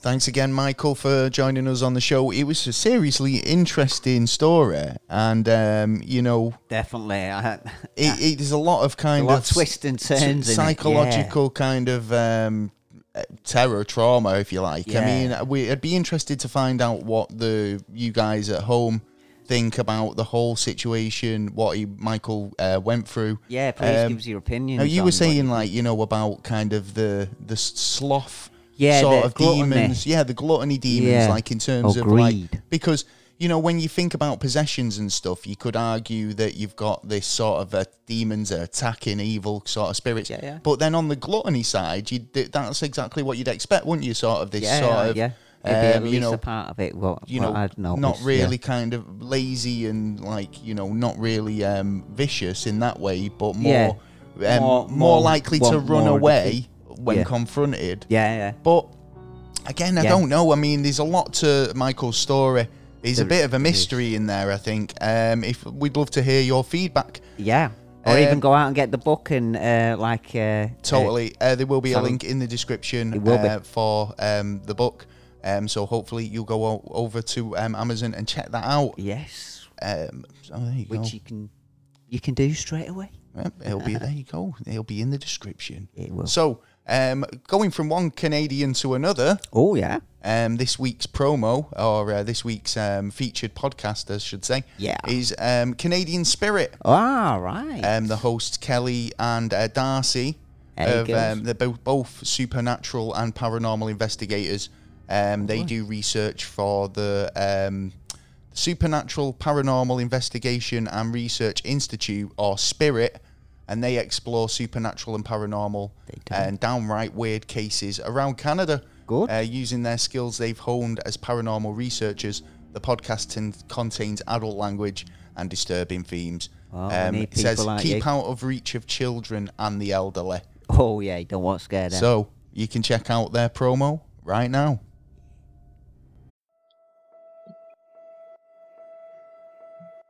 Hey guys, I'm Darcy, founder of Spirit.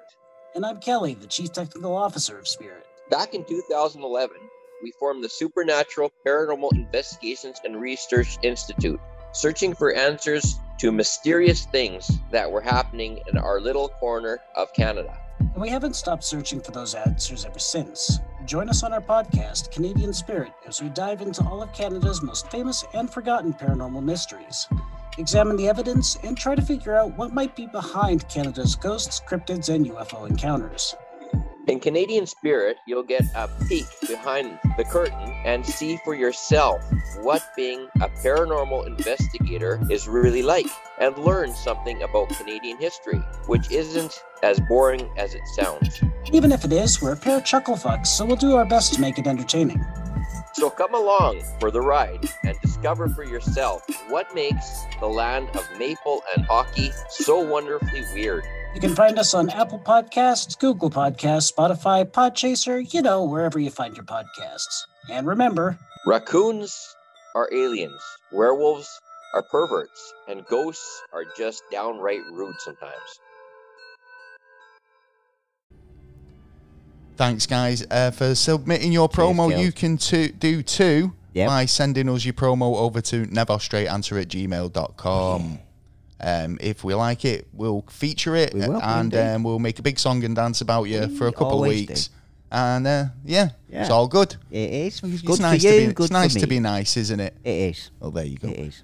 What else am I missing? What else am I missing this week? I know we've not done a couple of segments recently, but we are coming back with some cool stuff. We are indeed. Don't you worry. Yeah. For we all like to that switch and mix it up content that we provide. Yeah. So, but I think the interview was a bit longer than we anticipated. This so week we have it to was. short down totally. A little but bit that's what I like about guests coming on the show when they do have an interesting, compelling story. And it was nice and it raises more questions than answers. And answers. Then you kind of start, you don't mind going over that hour. No. So yeah. You let just us know what you guys think anyway. But moving on with the show, we do have some news. We do. And without further ado, here we go. It's the news.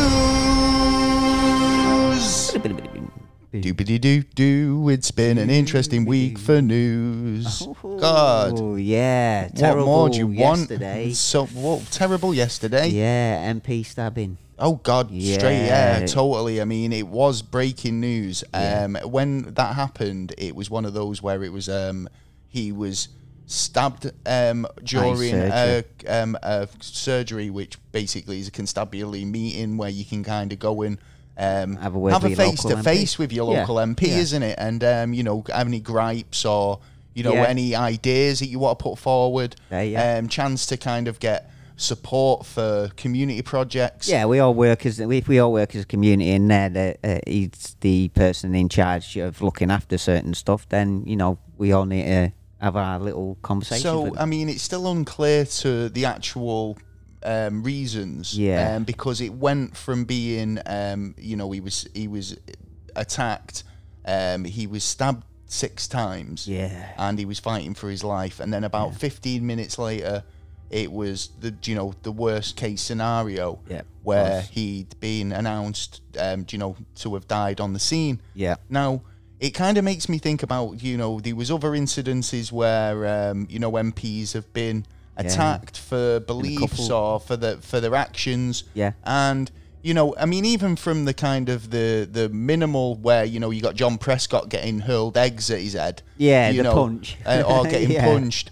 When you've got he punched the guy, didn't he? Did, yeah. But I mean, that's kind of like how it starts, isn't it? Because it gets violence once goes a bit over the top, but he ends up going over the top. Yeah. To the point where, I mean, I can only imagine what it was that drove him to have a gripe with this guy. Because I mean, as all accounts, I mean, the guy's been an MP since like literally as long as I've been alive on this planet. I mean, he started his MP career in 1983. Yeah, when he was 20. And it's one of those, isn't it, where I think, what did he do to deserve this, I think this sort of, It hasn't been taken off the table of terrorists, but I don't think it is. I think it's basically frustrated people. There's a lot of frustration going around at the moment. Well, there has for a long time. There's honest. A lot of people in dire situations and up, desperate circumstances, isn't there? But I mean, especially with the money being taken away as well. But that's no excuse. It is no excuse. I mean, yes, at the end of, I think there's a lot of people feeling the pinch. Yeah, but definitely. At the end of the day, you cut back and do without rather than going out and committing a crime. I think, if you're but this must have been the frustration that, I've been trying here, I've been trying to get pushing planning permission there and everywhere, and then as frustration builds and builds, if it doesn't get dealt with, it's going to blow. And it obviously hasn't been. I'm not saying obviously, but it sounds like it hasn't been dealt with. Again, it all comes down to what the actual reason for this was. Still not letting off quite a lot of information. How frustrated people get about the silliest things. Yeah.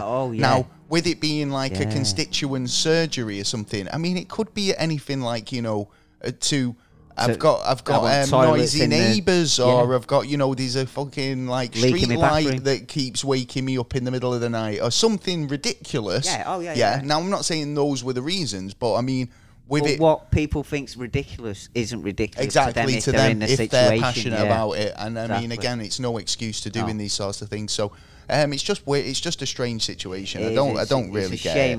It's a shame that things have to. That come to this, like there couldn't be, stuff.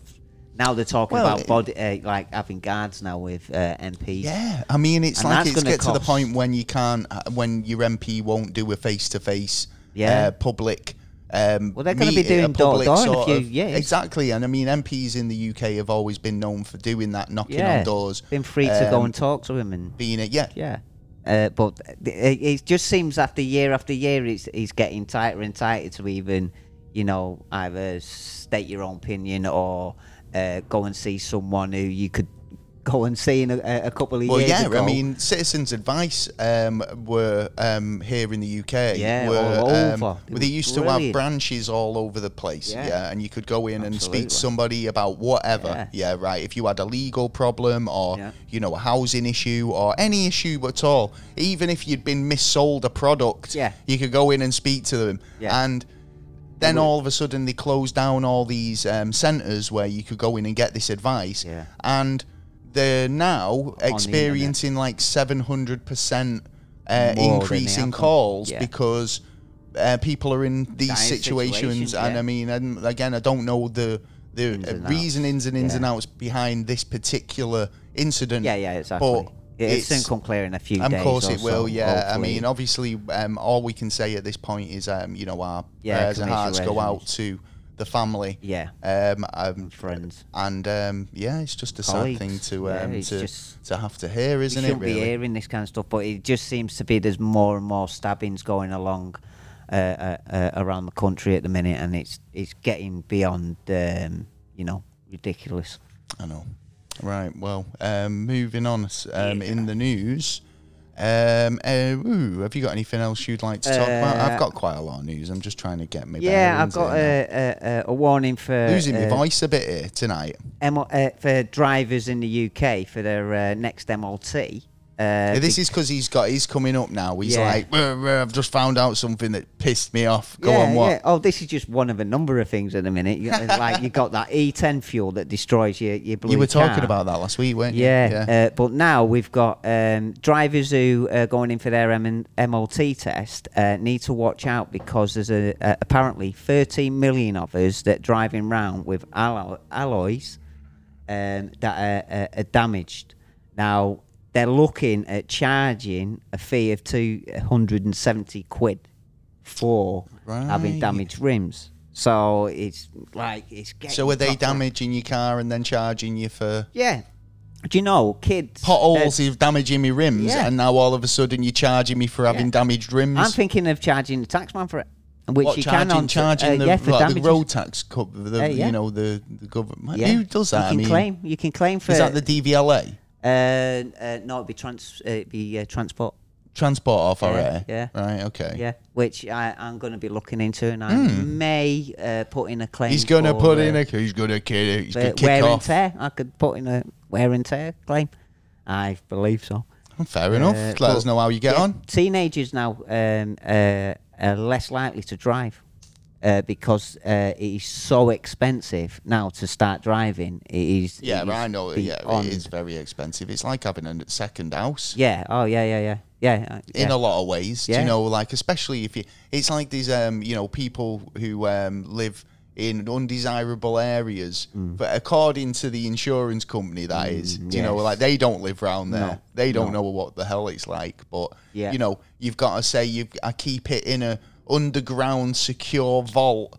Yeah. Under a fucking a silk blanket. Yeah, with armed guards and armed towers. Guards, yeah. With dogs hanging round. Like landmines surrounding it. And, you know, and we'll still charge you £1,000. Exactly. It's not safe enough. No, anything to try and get the bloody money out of you. And they are actually looking from January to putting your insurance up. If you're driving a petrol or diesel car, and there's a new law that's coming in January to stop if whoever you're with now to charge you much more than what they've charged you to this date. I told you it's going to be, can you could just like power your car on chip fat oil and all that. Yeah. It's quite simple to make actually. Apparently, it's just getting the volumes. Yeah. Anyway. Talking about lawsuits, you brought up lawsuits, so I've got a story here that, we talked about this quite a while ago, and we do bring Subway sandwiches up quite a bit. Oh, we love but a bit they of Subway. always kind of find themselves in the middle of these conspiracy theories, and, I need to kind of look into them because I kind of started getting weirded out by Subway when I found out that they were... the company was called the Association of Doctors or something. So it's already they're trying to sell you on the health side, and it's backed by Association of Doctors. Oh well, we'll have it then. Well, of course, it's the healthy option when it comes to fast food. Yeah, clinically tested. So. When all these stories about the kind of questionability of the healthy nature of the food comes out, it's kind of intriguing. So we've had reports of the bread being made out of the same stuff yoga mats are made out of. Yeah, delicious. The meats were not actually meat. And this relates to the most recent scandal with a lawsuit, a $5 million lawsuit against the Subway franchise about fake tuna. Fake tuna? How can you fake tuna? Was it dolphin? No, it must have been dolphin. Well, there was apparently genetically not any ounce of tuna in the Subway sandwich. Well, it's not tuna then, is it? But they've had it thrown out of court now, right? So obviously the plaintiff who sued the restaurant for the tuna sandwiches weren't saying that they weren't really tuna. Yeah. The lawsuit basically says that the customers pay for premium premium of sandwiches containing tuna. Yeah. And Subway's tuna subs lack tuna altogether, so you can't really say that that's tuna, right? Yeah. So I don't know how they've managed to get away with it. It'd be a little writing, or it's on the website. It says it's not tuna. It'll probably state that like a tuna sub isn't tuna. Yeah. Like, or but this is the thing of like little. There's no such fish as tuna sub. Yeah, this is all like for like the little texts that of information that you've got at the bottom. You know your the rights and all that, and go through the terms and conditions and stuff like that. No one has the time in the day to go through every single one. I mean, if we did, I think we'd be quite shocked. Apparently, they turned around and said that there was only one person who's like complained, and it's the plaintiff. So, there wasn't. There weren't enough people to turn around and go. It wasn't like an outcry of loads of people going, hang on a minute. There was one guy, one person. So got a point, no? That why, if no one else is complaining. If I weren't happy what you were serving me and it was just me. Why even complain? Yeah. Everyone else is eating the tuna subs and that. And it probably cost them both as well a bit of dough for going through the court and all that. They've probably brought them in a selection of subs to give to the the judges and go, you can try for yourself. Does it taste like tuna? Yeah. It's Suck not on my foot-long hero. Yeah. Well, talking about food-related matters, because there's a bakery in the UK, which is quite cool, because they're called Get Baked. Oh, right. Which I like the name. With Get Baked in Leeds. Right. Rich Mayer, who's the owner, Myers. Rich Myers. Myers or Mayers. He's basically been told to cease and desist. Oh, why? Making their world famous, the world famous now. Yeah. Cookies. No. Yeah, bestsellers. Cookies. Oh my days. Yeah, right. Told him he's not allowed to make his delicious cookies that are bringing joy to people. You know what I mean anymore. Because they look good as well, to be honest, right? Okay. Because they contain sprinkles. Nothing wrong with illegal sprinkles. Oh, what? Well, do you have cannabis in it? Laced with LSD. Yes, boy. Some other party prescription? No. Yeah, mushrooms. Well, I don't know. Right. Well, basically, the owner of Get Baked is basically told that he's not allowed to use the sprinkles because they're not. They're not legal in the UK, because they contain a red food colour in E127, which is banned here in the UK. So he's not allowed to use it. But he says anyone who's into sprinkles will know that what he's on about, because sprinkles that you get in the UK are totally, his words, are totally shit. Yeah, I can't argue with that. They look wank. They bake wank, Myers said on Facebook. So obviously, with it containing the E number. Yeah. I think the kids obviously have enough E numbers. And I think. But no wonder they sold so well, because they were like, fucking yes, getting a rush. That's it. It's like, whoa, get me some more of them fucking cookies. It's a sugar rush and a half, son. Yeah, I've just got fucking Sean Ryder and Bez hanging around outside your cookie shop. Your cookie. Yeah, I mean, or Jay or Silent Bob. Summit, yes. They'll be like, but all of them, all the cliche stoner duos would be stood outside, Get Baked, come and get waiting for the re-number cookies. Yeah. Bill and Ted. Yeah. All of them. Yeah. And I'm actually quite intrigued to taste these sprinkles now. No, what? They do look bigger, though, don't they? They do. They look a bit brighter, and I think it's in particular the red food colouring. Well, obviously, the idea is, why don't you just take the red ones out? Give the rest of them. If the others are legal, take the red ones out. You've got to literally kind of use British red ones. So then you pluck all the red ones out when you get the batch. Yeah, that's a ball ache. Well, no, you get them when they're not coloured, and then you put them in a vat. I know. Colour. I've got an idea. What? Right. So what you do is you spend. I mean, it's a bit of investment in time. So what you do is you take out all the red ones. Right. Yeah.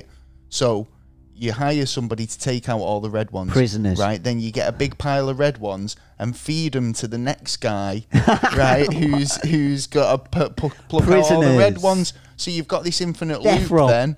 You've got someone who's high on E numbers slowly to take out all the red ones. They're going to sit there high as anything, just whipping out them because days. What they'll probably do is pick the red ones out and sell them as a separate one to Americans. What's it that or internationally? I want a brandy glass filled with red M&Ms. Yeah. Anyway, right. So moving on. Have you got any more news? I've got plenty of news. Oh yeah. I've got news. How about a elk that was living with a tire around its neck for 2 years? Corporate little bastard. Yeah. So why was it wearing a tie? I mean, was it a bow tie? Bow ties are cool. No, tyre. A tyre? A tyre as in on your car. Oh, round its neck for 2 years. Seriously? Yeah. Seriously. And it Do you know weighed what? 35 pounds. When you said this story earlier, Yeah. right, and you said he was walking around with a tie around his neck, around his neck. I honestly imagined an elk wearing a tie. A bow tie walking around going, hey, girls, suave what about motherfucker. this? Yeah. It's like, who put that on him? And, you know, like, where can I get one? Yeah. No, this was a 35-pound weight across his neck for 2 years. Oh, come on. That's awful. Well, the wildlife people tried to, 4 times they tried to get it off. And they couldn't because of the metal content within it. I reckon it's probably just matted around him as well. After there's a loads while of pictures of him just like hanging with his head like, there he is, he's the one with the tyre on him. You can't help but see him. It's just like, he stands out of crowd. Yeah, massively, man. But finally, it's got this bumper. They did get it off finally after the 4th attempt. Did they have to cut it off him? Yeah. There was metal pieces in it, so they well, yeah, because tyres do. They have that metal wiring, don't they? So, I mean, I don't know. And it was in Colorado Park, so I should imagine there'd be people around there who are like, yeah, I know that one. Now I'm not going to be able to see him again. But at the end of the day, how is it? This is the thing about kind of the environment and how did the tyre get around its neck in the first place? And why wasn't it caught earlier? And, you know, like, somebody first seen that goat with that elk with a tyre around its head. Well, to try and help it. But the thing is, we're going to start having them problems again. I believe actually. It's like that thing with the 6-packs. Do you know, like when you've got the plastic ring pull thing? Do you know what attaches all your cans together? Oh yeah. So that was a problem with fish and turtles and wildlife, still and is ocean today, life, but and not it still as much. is. Well, there's a lot of kind of companies that have changed the way they do it and use different materials, cardboards, or even just like sort of glue the cans together in a way that you can pull them apart. You know, so they're doing the bit, but is it too late to the amount of kind of, because I mean obviously those products were being used for decades. So you know, well, look at now straws and stuff like that. Still, you know, is still quite alarming. Well, we've still got that. Well, we did have one of them, like what did they call it, like plastic islands. But we've got like 5 now. Yeah, plastic islands aren't, were a big problem. I mean, massive problem. But the question is, where do we shove it as well? What we're going to do? Shove it under the ground again? No, blast it into space. No, see, this is another problem. We should be using materials that we can use again and again and again, so we don't actually waste. Blast it to the moon and Mars, right? Because when we get there, we can do a bit of shopping. No, when we get there, we can use it. We can recycle that, and I understand that one. Yeah, we've got 3D printers now that can build houses out of recycled materials. Yeah, but it costs a lot of money. No, you just ship £1 billion to ship a load of shit into the moon, and then you just basically build a big. Well, tube, right? We shove it down the tube and we fire it. We put a Bunsen burner up its ass and it'll fucking fly up. Exactly. Now you're getting it. Yeah. Well. I'll tell you what we'll have to do. We'll have to see Elon Musk and drop this to the idea, and then make we'll just weld a massive skip to the top of Jeff Bezos's already penis-like rocket, and we'll just blast off a couple of skip loads. Do you know what I mean? Yeah, but by the time it burn through the atmosphere, it's have to stay inside. No, but then that's getting rid of it. But we need it again. We've not necessarily. Or we've got to carry. Yeah, because if we don't, we've got to carry on digging how for to get plastic, rid of it, making plastics and making new materials. No, because there's more sustainable materials that are being used now other than plastic. Yeah, I don't know if you've noticed, but bamboo. Is a big one at the moment. Yeah, but then you've got you can make a plastic sort of resin, with bamboo fibre, and it's totally self-sustaining because bamboo grows so quick. And they used to use it in torture because they could lie you down over a bamboo field, and the bamboo would literally grow through you in a really fast rate. So That's how quick it grows back. You can chop it down again 2 days then later. we're gonna create the same situation in Brazil, which is we need this kind of plant. So we're gonna knock all these trees down and grow this kind of plant. So then it's not helping the environment in that way. We need to use little bits from the environment, but materials that we've already used, in the best place it grows, use again and again and again, and making materials that don't break so fast. No, I'm only messing when I'm being surreal with saying, blast it into space. But I mean, could be. Yeah, but it is. In terms of have got a good idea there. The recyclability of stuff, and we're going to need.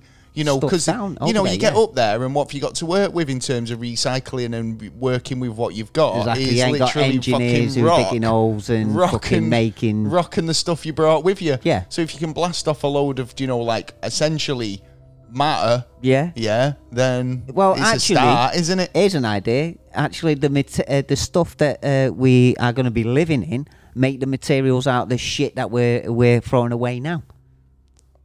Wow, there you go. We go. Can we get jobs at Elon Musk, SpaceX? if you heard this, ring me. Give us a shout, Elon. We're forward thinkers who think in and out of the box. We do. And our minds are constant. Here's one for you. Go for it. This woman, she allegedly pretended to be a doctor. Right. Not only that, she issued fake COVID exemptions. Now she doesn't believe she's done anything wrong. Well, hold on. Well, she's claiming something that she's not. Oh, yeah, she definitely was claiming. It's like me saying, man arrested for claiming to be a police officer and abducting people. Woman charged with pretending to be a doctor and issuing 600 fake medical exemption certificates for COVID-19. Doesn't believe she's done anything wrong. And she's basically entitled to issue the certificates. Why? She's not. Don't know. So she's stupid. So how is it? Why is she saying she's? Don't know. Because if a doctor did ask you to give you a prescription, he's not telling you. He's asking you if you want it. Here we are. Police said that she doesn't hold a medical doctorate in any way, so she's not registered as a health professional. And this happened in Australia, right? By the way. Okay. So she's been charged with up to $150. For fake medical exemption certificates. Okay. No, that's what she was charging. Oh, right. So she was actually so making she was getting a lot money of money for it. She faces fines of up to 10,000. Yeah, damn right. But she issued 600 of these at 150 per one. So she's earned a nice bit of wedge there. So wait, hang on. I'm going to. He's getting a calculator out. It must be serious. 150. Per thing, times there's going to be people shouting the answer because I'm just being lazy. Go on, just being lazy. He's lazy, and I don't want to give him the answer. Because I'm funny like that. Well, so she still earned 80 grand. Do you know what I mean? 90 grand she would have made. Yeah, but she's only got to pay 10 grand back. Yeah, but then court costs that's another couple of grand, so she'd be walking away with like 50 grand, easy. After time served. Hey. Yeah, because she's got potential jail time, but that's only potential. Potential. Yeah, but when she's in jail, she's earning money and she doesn't have to spend out. Fucking hell, so she's planned it down. So she's planned it down to nearly a T. She might have a dickhead cellmate, we don't know. Do you think that fine's a bit low? Yes, I find. Or do you think she deserves the 50 grand for her initiative? No, I don't. No, I think she should pay. I think they should have calculated it out, and she should have paid the lot. Yeah, and then everything afterwards, out of her own money. At the end of the day, because she broke the law, she did it wrong. She got caught, basically. There you go. If she didn't get caught, then she would have been sweet Daisy. But well, we'd love to hear your thoughts. Let us know tell us. In the comments. Yeah, it's an interesting one, isn't it? Come on, Taylor, enlighten us. Not as interesting as if you woke up, looked with over to. Generally, there's nothing more life that's less interesting. Go on. Well, if you were a female then, and you woke up and you looked up and you seen a hole in your ceiling, and then looked at the pillow at the side of you, and no, it's not a man, it's not a dog, it is a meteorite that literally just missed her. I thought you were going to say there was like a peeping Tom. or something, you There might have look been a up and there peeping was a hole in your ceiling, and you'd be like, Well, I'd be looking for peeping. if there was an eye in that hole, through then the eye, an eye through the hole. Yeah, if there was an eye, then I'd be a bit or something freaky. else, anything else sticking through it. But yeah, You know well, what I mean? yeah. I'd be like, Glory whoa. hole, are we talking? Don't know. Well, you know 'em. But yeah, October the 4th, this woman in I did hear British this Columbia story actually. Yeah. She was she woke up with a big shock, which you would though. But she got a literally, meteorite through the ceiling. Yeah, Right? couple of more, about a foot the other way, she would have been dead dodo, and she wouldn't have known anything. Well, if it about had the power to go through a roof and penetrate the proper air, and then still kind of like smolder on the bed, I think it could have set fire, and she could have could have set fire. Could have been a lot of damage. But also, like you say, she was very lucky that she didn't get a bonk on the noggin. Yeah, but then again, it's like the lottery, innit? You got more chance of meteorite hitting you on the head than lottery tickets. Well, so she was you nearly can there. say that, but we watched that video recently, didn't we, of lightning strikes? Yes, we did. If you go on YouTube, because I'd never thought to search it before, and I thought, do you know what, lightning strikes, right? And some of them, but I think it was like the top 5 lightning strikes caught on camera or something. Yeah. And it was one of the most impressive YouTube videos I've seen in terms of shock, because you're watching these videos and you don't know when it's going to happen, but you can kind of get a vague idea who's getting struck. To see somebody get struck by lightning, it's quite like fucking hell. It's quite horrific, isn't it? Oh yeah. There was a couple of instances there where there was like, Jesus, how the hell did you and survive? the crack of the sound, and the smell of crackling, I bet as well, and the light that flashes off. It's don't so forget, amazing. it's the lightning is hotter than the surface of the sun, and that is like 500. It's hotter than 1,000 degrees or something. Than the hottest thing. Well, the sun. I'd say, even that. Yeah, right. And well, but there is one place in the world. That's here's hotter. a fact from it. Go on. That's thunder and lightning happens all the time, and there's a good reason why. And we should have thunder because it helps our ozone. It's one of the best things for the ozone, and it gets rid of the carbon. It is mint for our planet. So we could do with some like quite a bit of it in a minute. Plasma lightning machines. As long as it doesn't hurt no one, then you're all right. You know what I mean? But fair enough. We'll tell you to stay indoors. But that's no guarantee. Have you seen them ball lightnings? Ball lightning. Yeah, I've seen that. They're freakish things as well, man. So, it's like swamp gas. Anything else you want to talk about? I've got this one story. Go for it. Basically, apparently there was there was a couple who tried to sell off military secrets using gum wrappers and a peanut butter sandwich. What? It's apparently the truth. Yeah. Right. Now I found it difficult to find this story actually because I found it and then it was being geo-blocked and I didn't have a VPN. So, Yeah. The claim was basically saying that they was trying to. It's almost like a film, one of these sort of old spy movies. Do you know what I mean? Soldier Spy. Yeah. So they were basically leading to take some encrypted data. To a pre-arranged location. Okay. They got to the site drop of a digital memory card containing concealed in a peanut butter sandwich. Whoa, dangerous sandwich. And some gum wrappers, probably obviously to shield it from any magnetism or I don't know. Well, the peanut butter sandwiches can be quite devastating to electronics. Yeah, especially if it got no jelly and you're in America. You know what I mean? I've known a peanut butter sandwich to wipe a whole computer. Yeah, well, it only takes a certain thing, doesn't it? You know what I mean? The dangerous things, peanut butter sandwiches. Yeah, you don't want it thrown at you. But yeah, the Maryland couple were charged with violating the Atomic Energy Act. Secrets Acts. Ooh, they potentially face life in prison. Yeah, serious, man. So, I mean, I wonder what was on the data, really. Because, I mean, obviously, was it worth it? If you found out what was in that data, I think you'd be probably joining them, mate. I don't really care. Secrets, and it's about UFOs. It was, well, US intelligence stole from the Pentagon, most probably. Well, I don't know. Yeah. But, Could have been. I bet they thought they had the greatest plan going, though. Do you know what I mean? It was like, right, it's foolproof. We've got a peanut butter sandwich. To be honest, it could chew some gum. We need the rappers. For all we know, that secrets that they're trying to get out could have actually been helping us. For all we know. Foiled. Yeah. And we've been busted, man. Busted. Well, they were amateurs, apparently. Yeah, amateurs. You got to do it the proper way, man. Well, shove it in your bum. No, that's not what you do. No, this is a brilliant, and I'm not sure if this is a legit. We want to return this back to the rightful owners or a sting operation. Yeah. So this is a story about a lost 770 pounds of marijuana in a Florida sheriff's department. And the sheriff, that's where I left it. The sheriff wants to reunite you with it.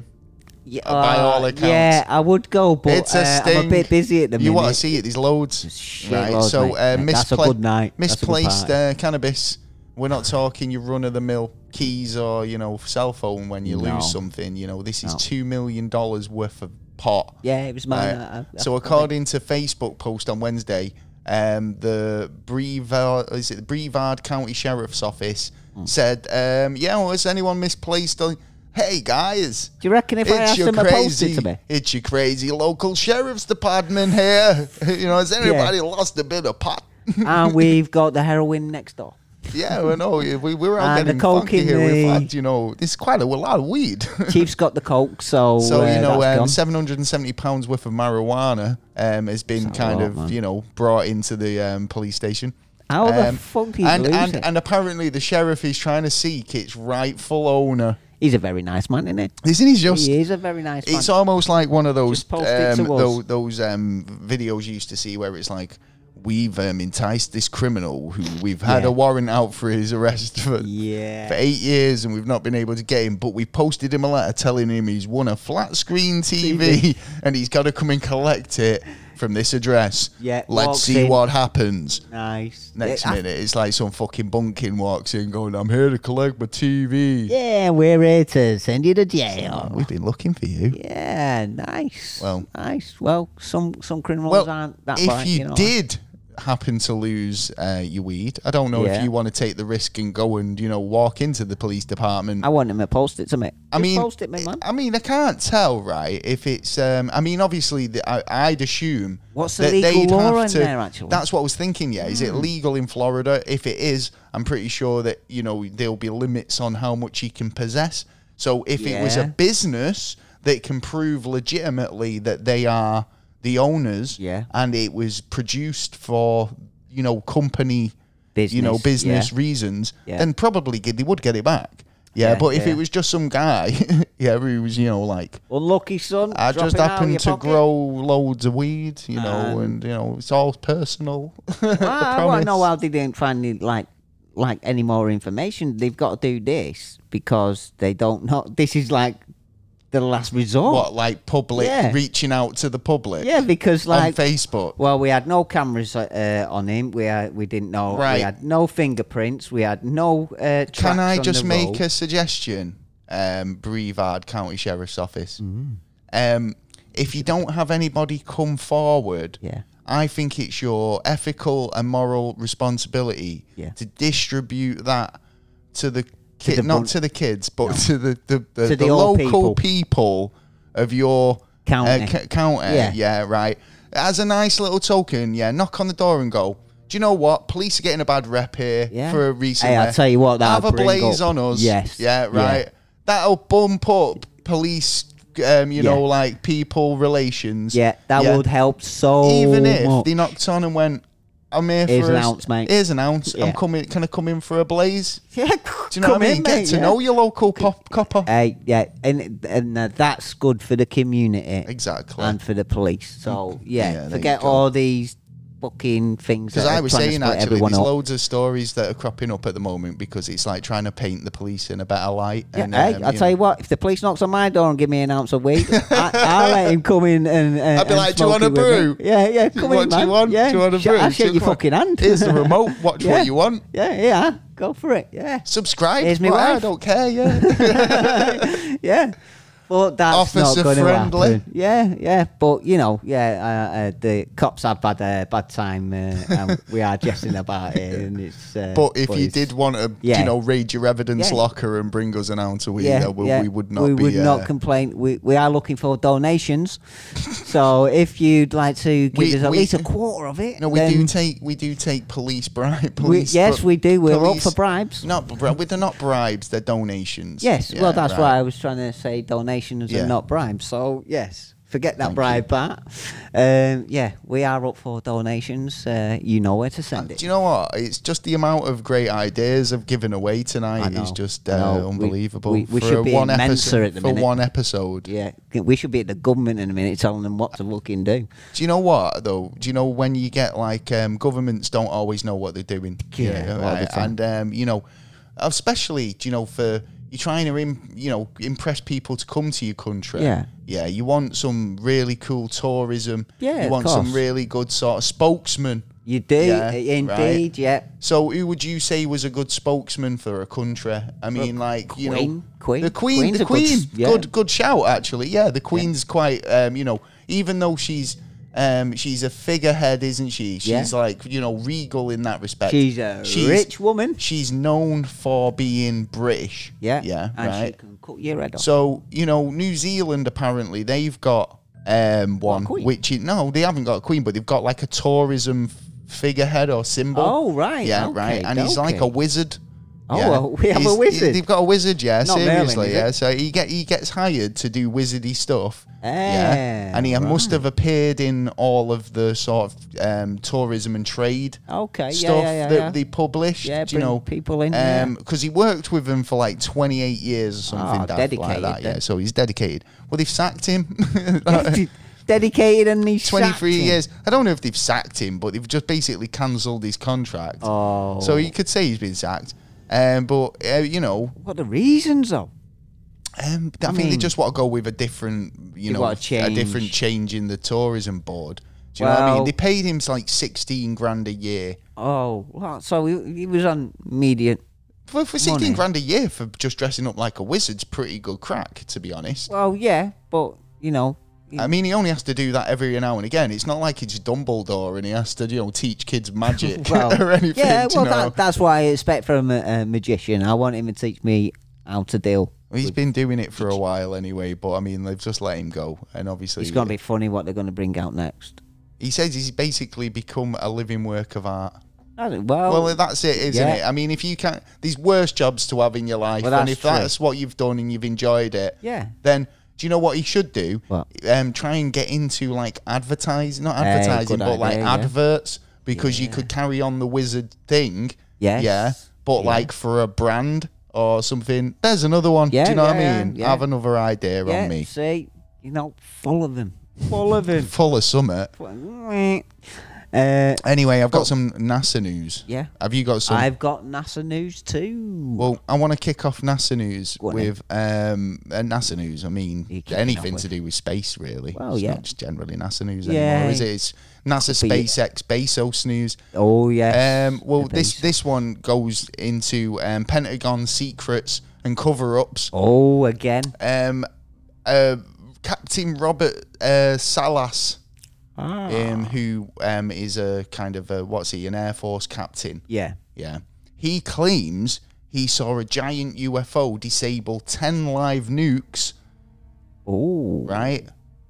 This is at a top secret base, and the Pentagon is covering it up. So he also says that he sees this as a sign that the extraterrestrials are delivering us a message to humanity, basically saying stop fucking about with nukes. Yeah. So, how long ago was this when he said this happened? Because I mean, it's like this. Okay, so yeah, March 80s? of 1967. Oh right, 67. Yeah. So he was on duty on a military base. He was the commander of a secret underground launch. Yeah.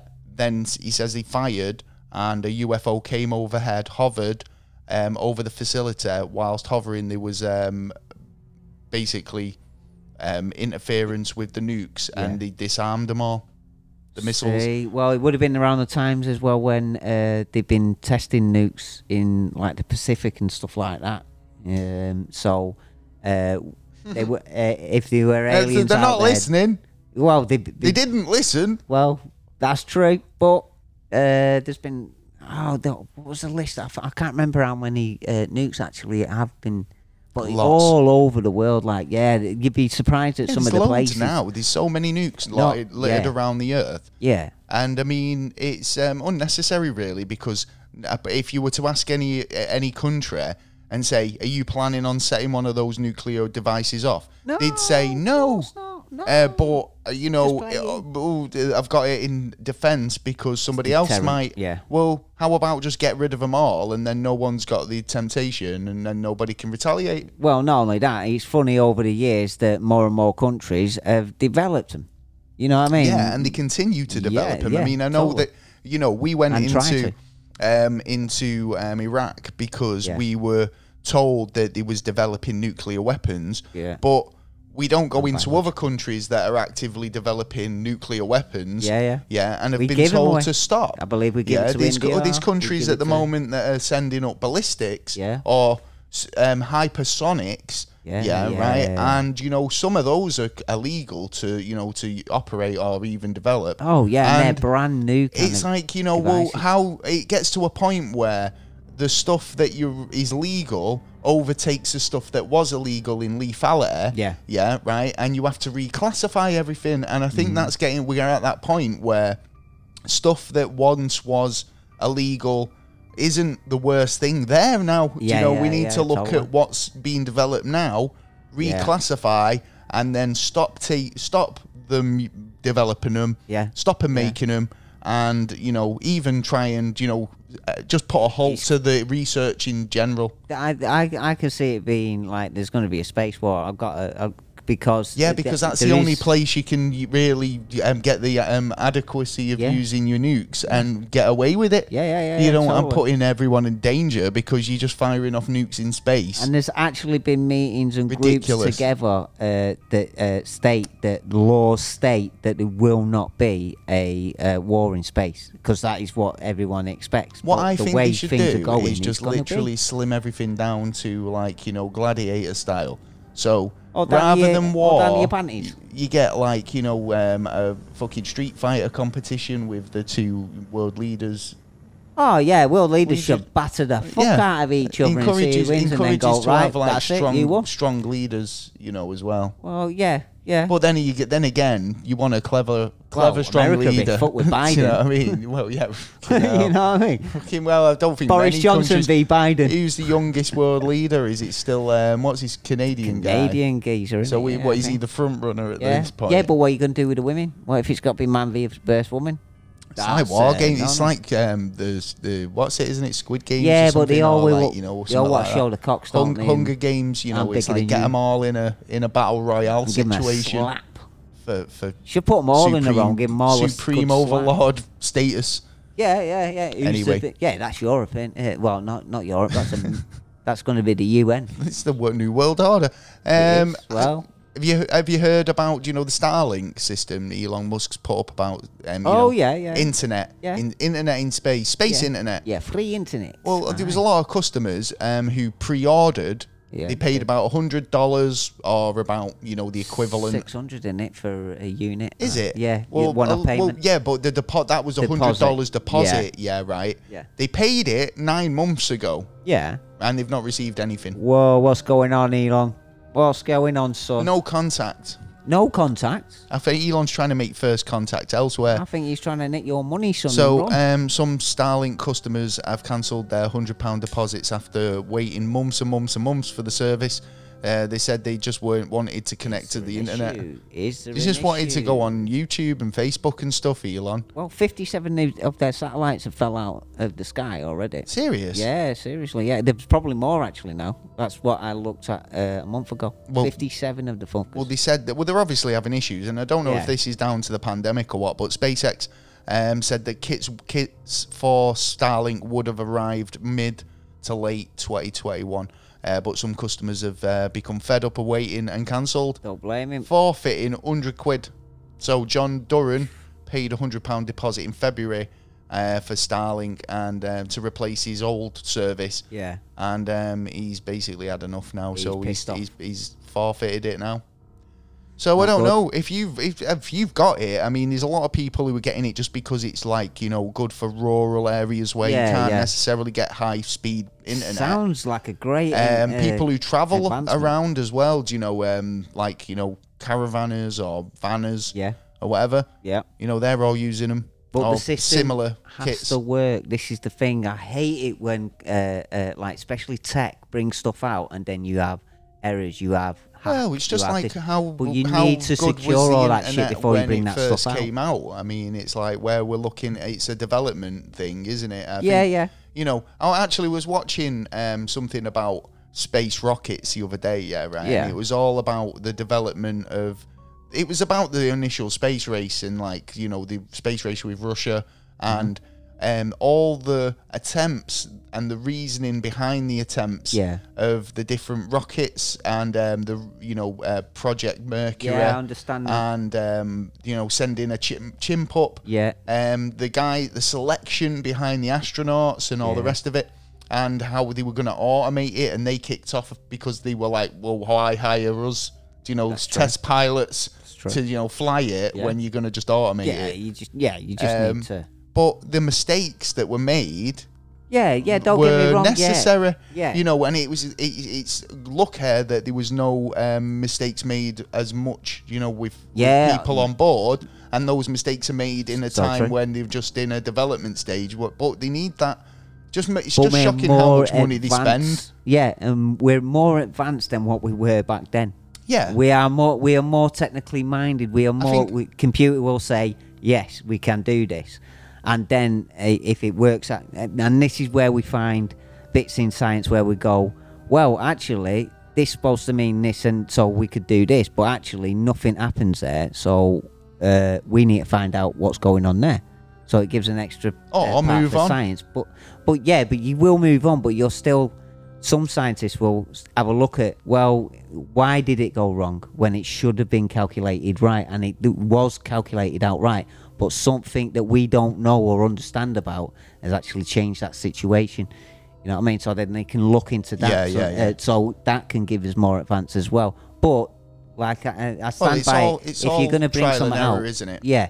But still, we're more advanced than we was, and we seem I not. mean, it's like this new project that they've just blasted off today, actually, Lucy. Yeah, Lucy. Which is a new NASA, NASA, Dennis and NASA. Yeah, it's a new NASA mission that is basically to bump an asteroid or swarm with bump an it out aim the way to see of if exploring origins of the solar system.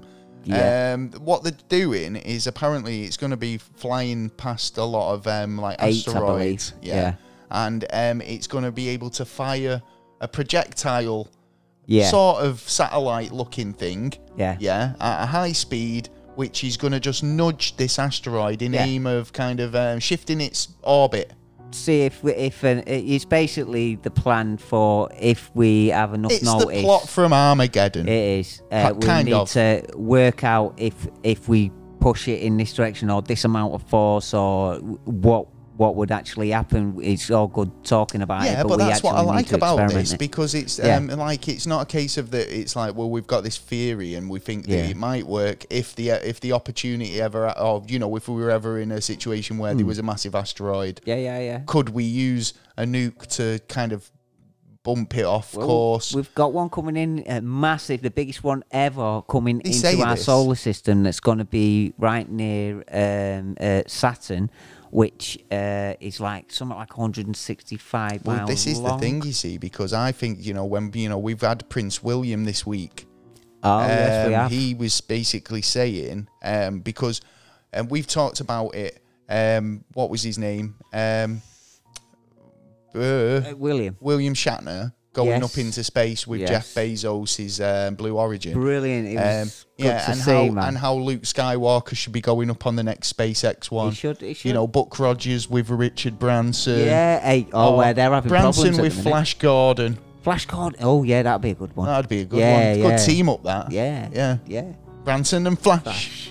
Flash and Branston. The Branson and Flash sounds like a great show. I'd watch Branston and Flash. What are you talking about? That sounds awesome. Anyway, well, I think it'd be more boring, to be honest. Branston and Flash. Yeah, I don't think it'd be entertainment at all. Unless it were crashy smashes and, booms Listen, and bangs. don't overthink it, right? So, wow, a lot of blue lights tonight. Blue lights. So, I done nothing. Where we were going with this, right? So, Prince William came out after William Shatner landed, and he was basically saying he finds this whole space race a bit kind of frustrating, how he thinks that the greatest minds of Earth should be focusing on saving this planet rather than looking for the next place to live.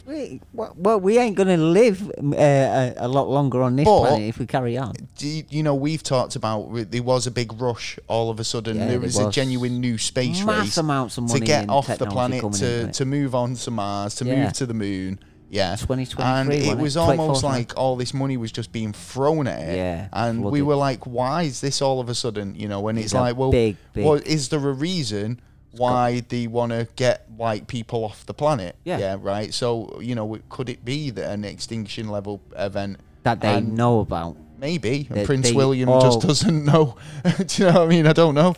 Well, he doesn't seem to know a lot of things, because we do need the technology. According to there's been a lot of controversy surrounding this, because William Shatner himself said Prince William is a lovely, educated man. Yeah. But he doesn't think it's about just sending rich people to space for the fun of it. He had a very profound experience, and I think William Shatner being an actor and an artist. A well-known actor, and not just an actor. I'd say William Shatner is an artist in a lot of ways. Yeah. He's got a lot of acting, vocalist. Yeah, I'm the real Slim Shady. All you other spoken word albums, you could say he's an artist, right? So when he looked out of the window, he had a profound, everything that ever was and ever will be in humanity that has happened here, experience. Yeah, totally. I don't know if Jeff Bezos had that. I think he probably more had he was kind of looking at his stock prices going up. Yeah, and that was his kick. In that situation, I don't think he looked out the window. No. Maybe I was wrong. Where he looked out the window and went, you know what? I've got all this money. I'm going to save that planet. From what I've seen, I think he was laid right across from one end to the other, looking out the window. Yeah, and he was like, "What are you doing?" And then Shatner's there trying to, get up. Did Jeff actually go up with him? I think so. Well, because apparently he was. Oh, there was people up there with William Shatner, but Jeff Bezos actually wore his flight suit all the way up to the capsule, and I think he was like, if the opportunity came, if somebody bailed and there was a spare seat, he would have gone in, but. I wasn't sure, because he was one of those where I was watching it and I was following it live, but then didn't he ring I think the bell? We had about 40 minutes before the blast off and I had to go out, so I was kind of just following it on my phone. I'm sure he rang the bell, because when he walked Bezos did. Yeah, I'm pretty sure, because after Shatner. The Shatner Well, he might have rang the bell, but does that mean he's gone up? But that means that's the bell, you're leaving Earth and you're going to then come back. Ring. Yeah. You didn't ring the bell, you're not allowed to come. What if you get on the ship and you hadn't rang the bell? Is that bad luck?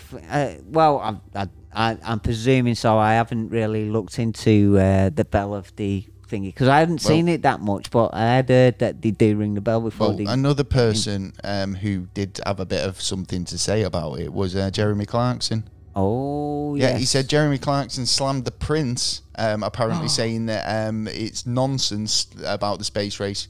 He says that the people who tell Prince William topics to discuss had really dropped the ball. Yeah, totally. Because look, he's got more power and influence than any other around where I am anyway. Who? The Prince. Oh, right, where you are, around your England. way. Oh right, I was going to say, always hanging around my way. Yeah, well, Prince. He likes to knock on every now and again. They call him the Fresh Prince. Nice little cup of tea. He likes a brandy. He brings me an ounce. Yeah, good ounce. Him and the chief of police. Well, I'll bring that news next week. Right. Okay. What? I'm interested. You're interested now, right? Houses of Parliament. Someone asked for Freedom of Information Act on how many people have been arrested over the last year in Parliament. Now, 2 of them were drug dealers. Who inside the Parliament? Ah, right. Yeah. Okay. And then there was like a few harassments, and then like a few issues at the gate and that.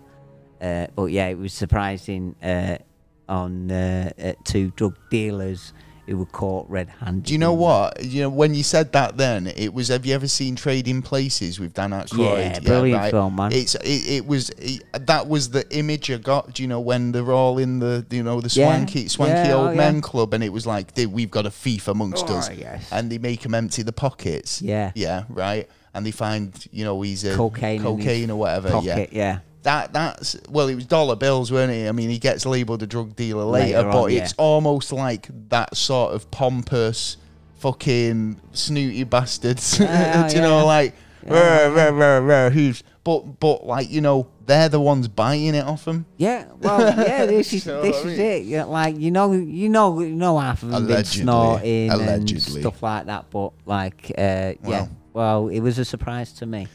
Well, any more NASA news before we move on? Because I think that's coming up to the end of the show, to be honest. Go for it quick. ISS, which is the International Space Station, had a massive alert the other day when they were trying to... They changed orbit when they were trying to fix something on the station, which has made it worse. Which means it's probably going to come down. It's always one of them, isn't it? When you try and fix something and you break something else. Well, there was a space capsule there, and they were doing something to it. And he blasted it off. They were like, that was the last escape capsule. Well, I would have thought nearly. There's been a strange radio wave signals from the centre of our galaxy, which they thought it was a supernova or something like that, but the signals weren't the right signals, and they don't know these signals. They were tracing it for, I think. So is this like another WOW signal, if you like? Is this going to be? Yeah, but this one's constant. They were tracking it 15 minutes. It was going on and off for, I think, 6 weeks.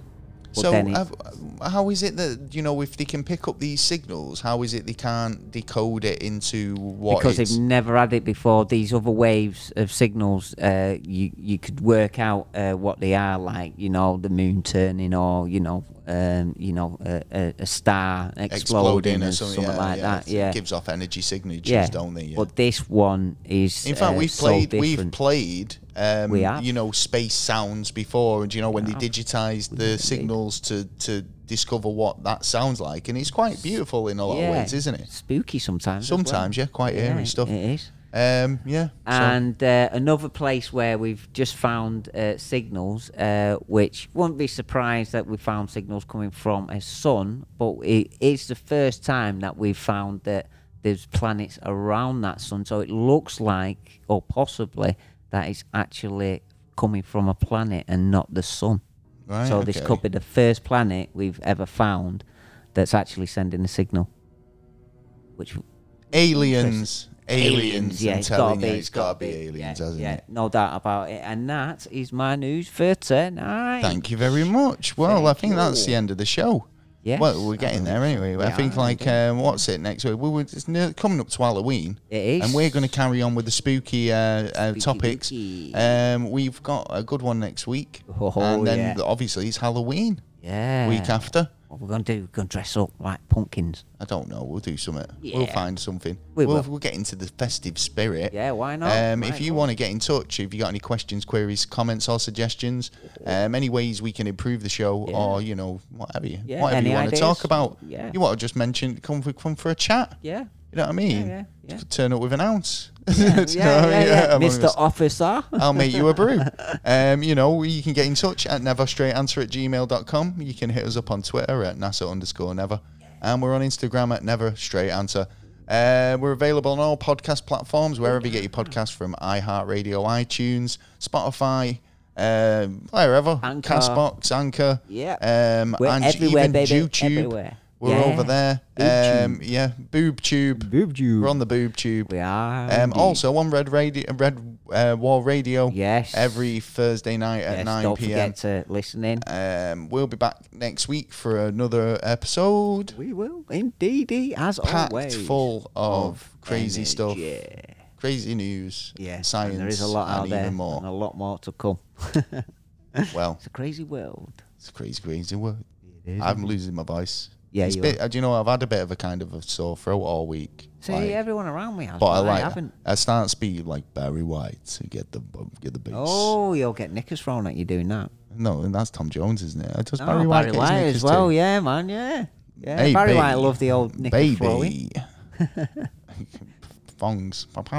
Oh, flying through the air. You don't want one of them in your eye, do you? Just getting that pink eye. Oh, yeah. Oh, no, I heard a story of a woman who got a thong flicked at her, and you know that took eating her disease. eye out.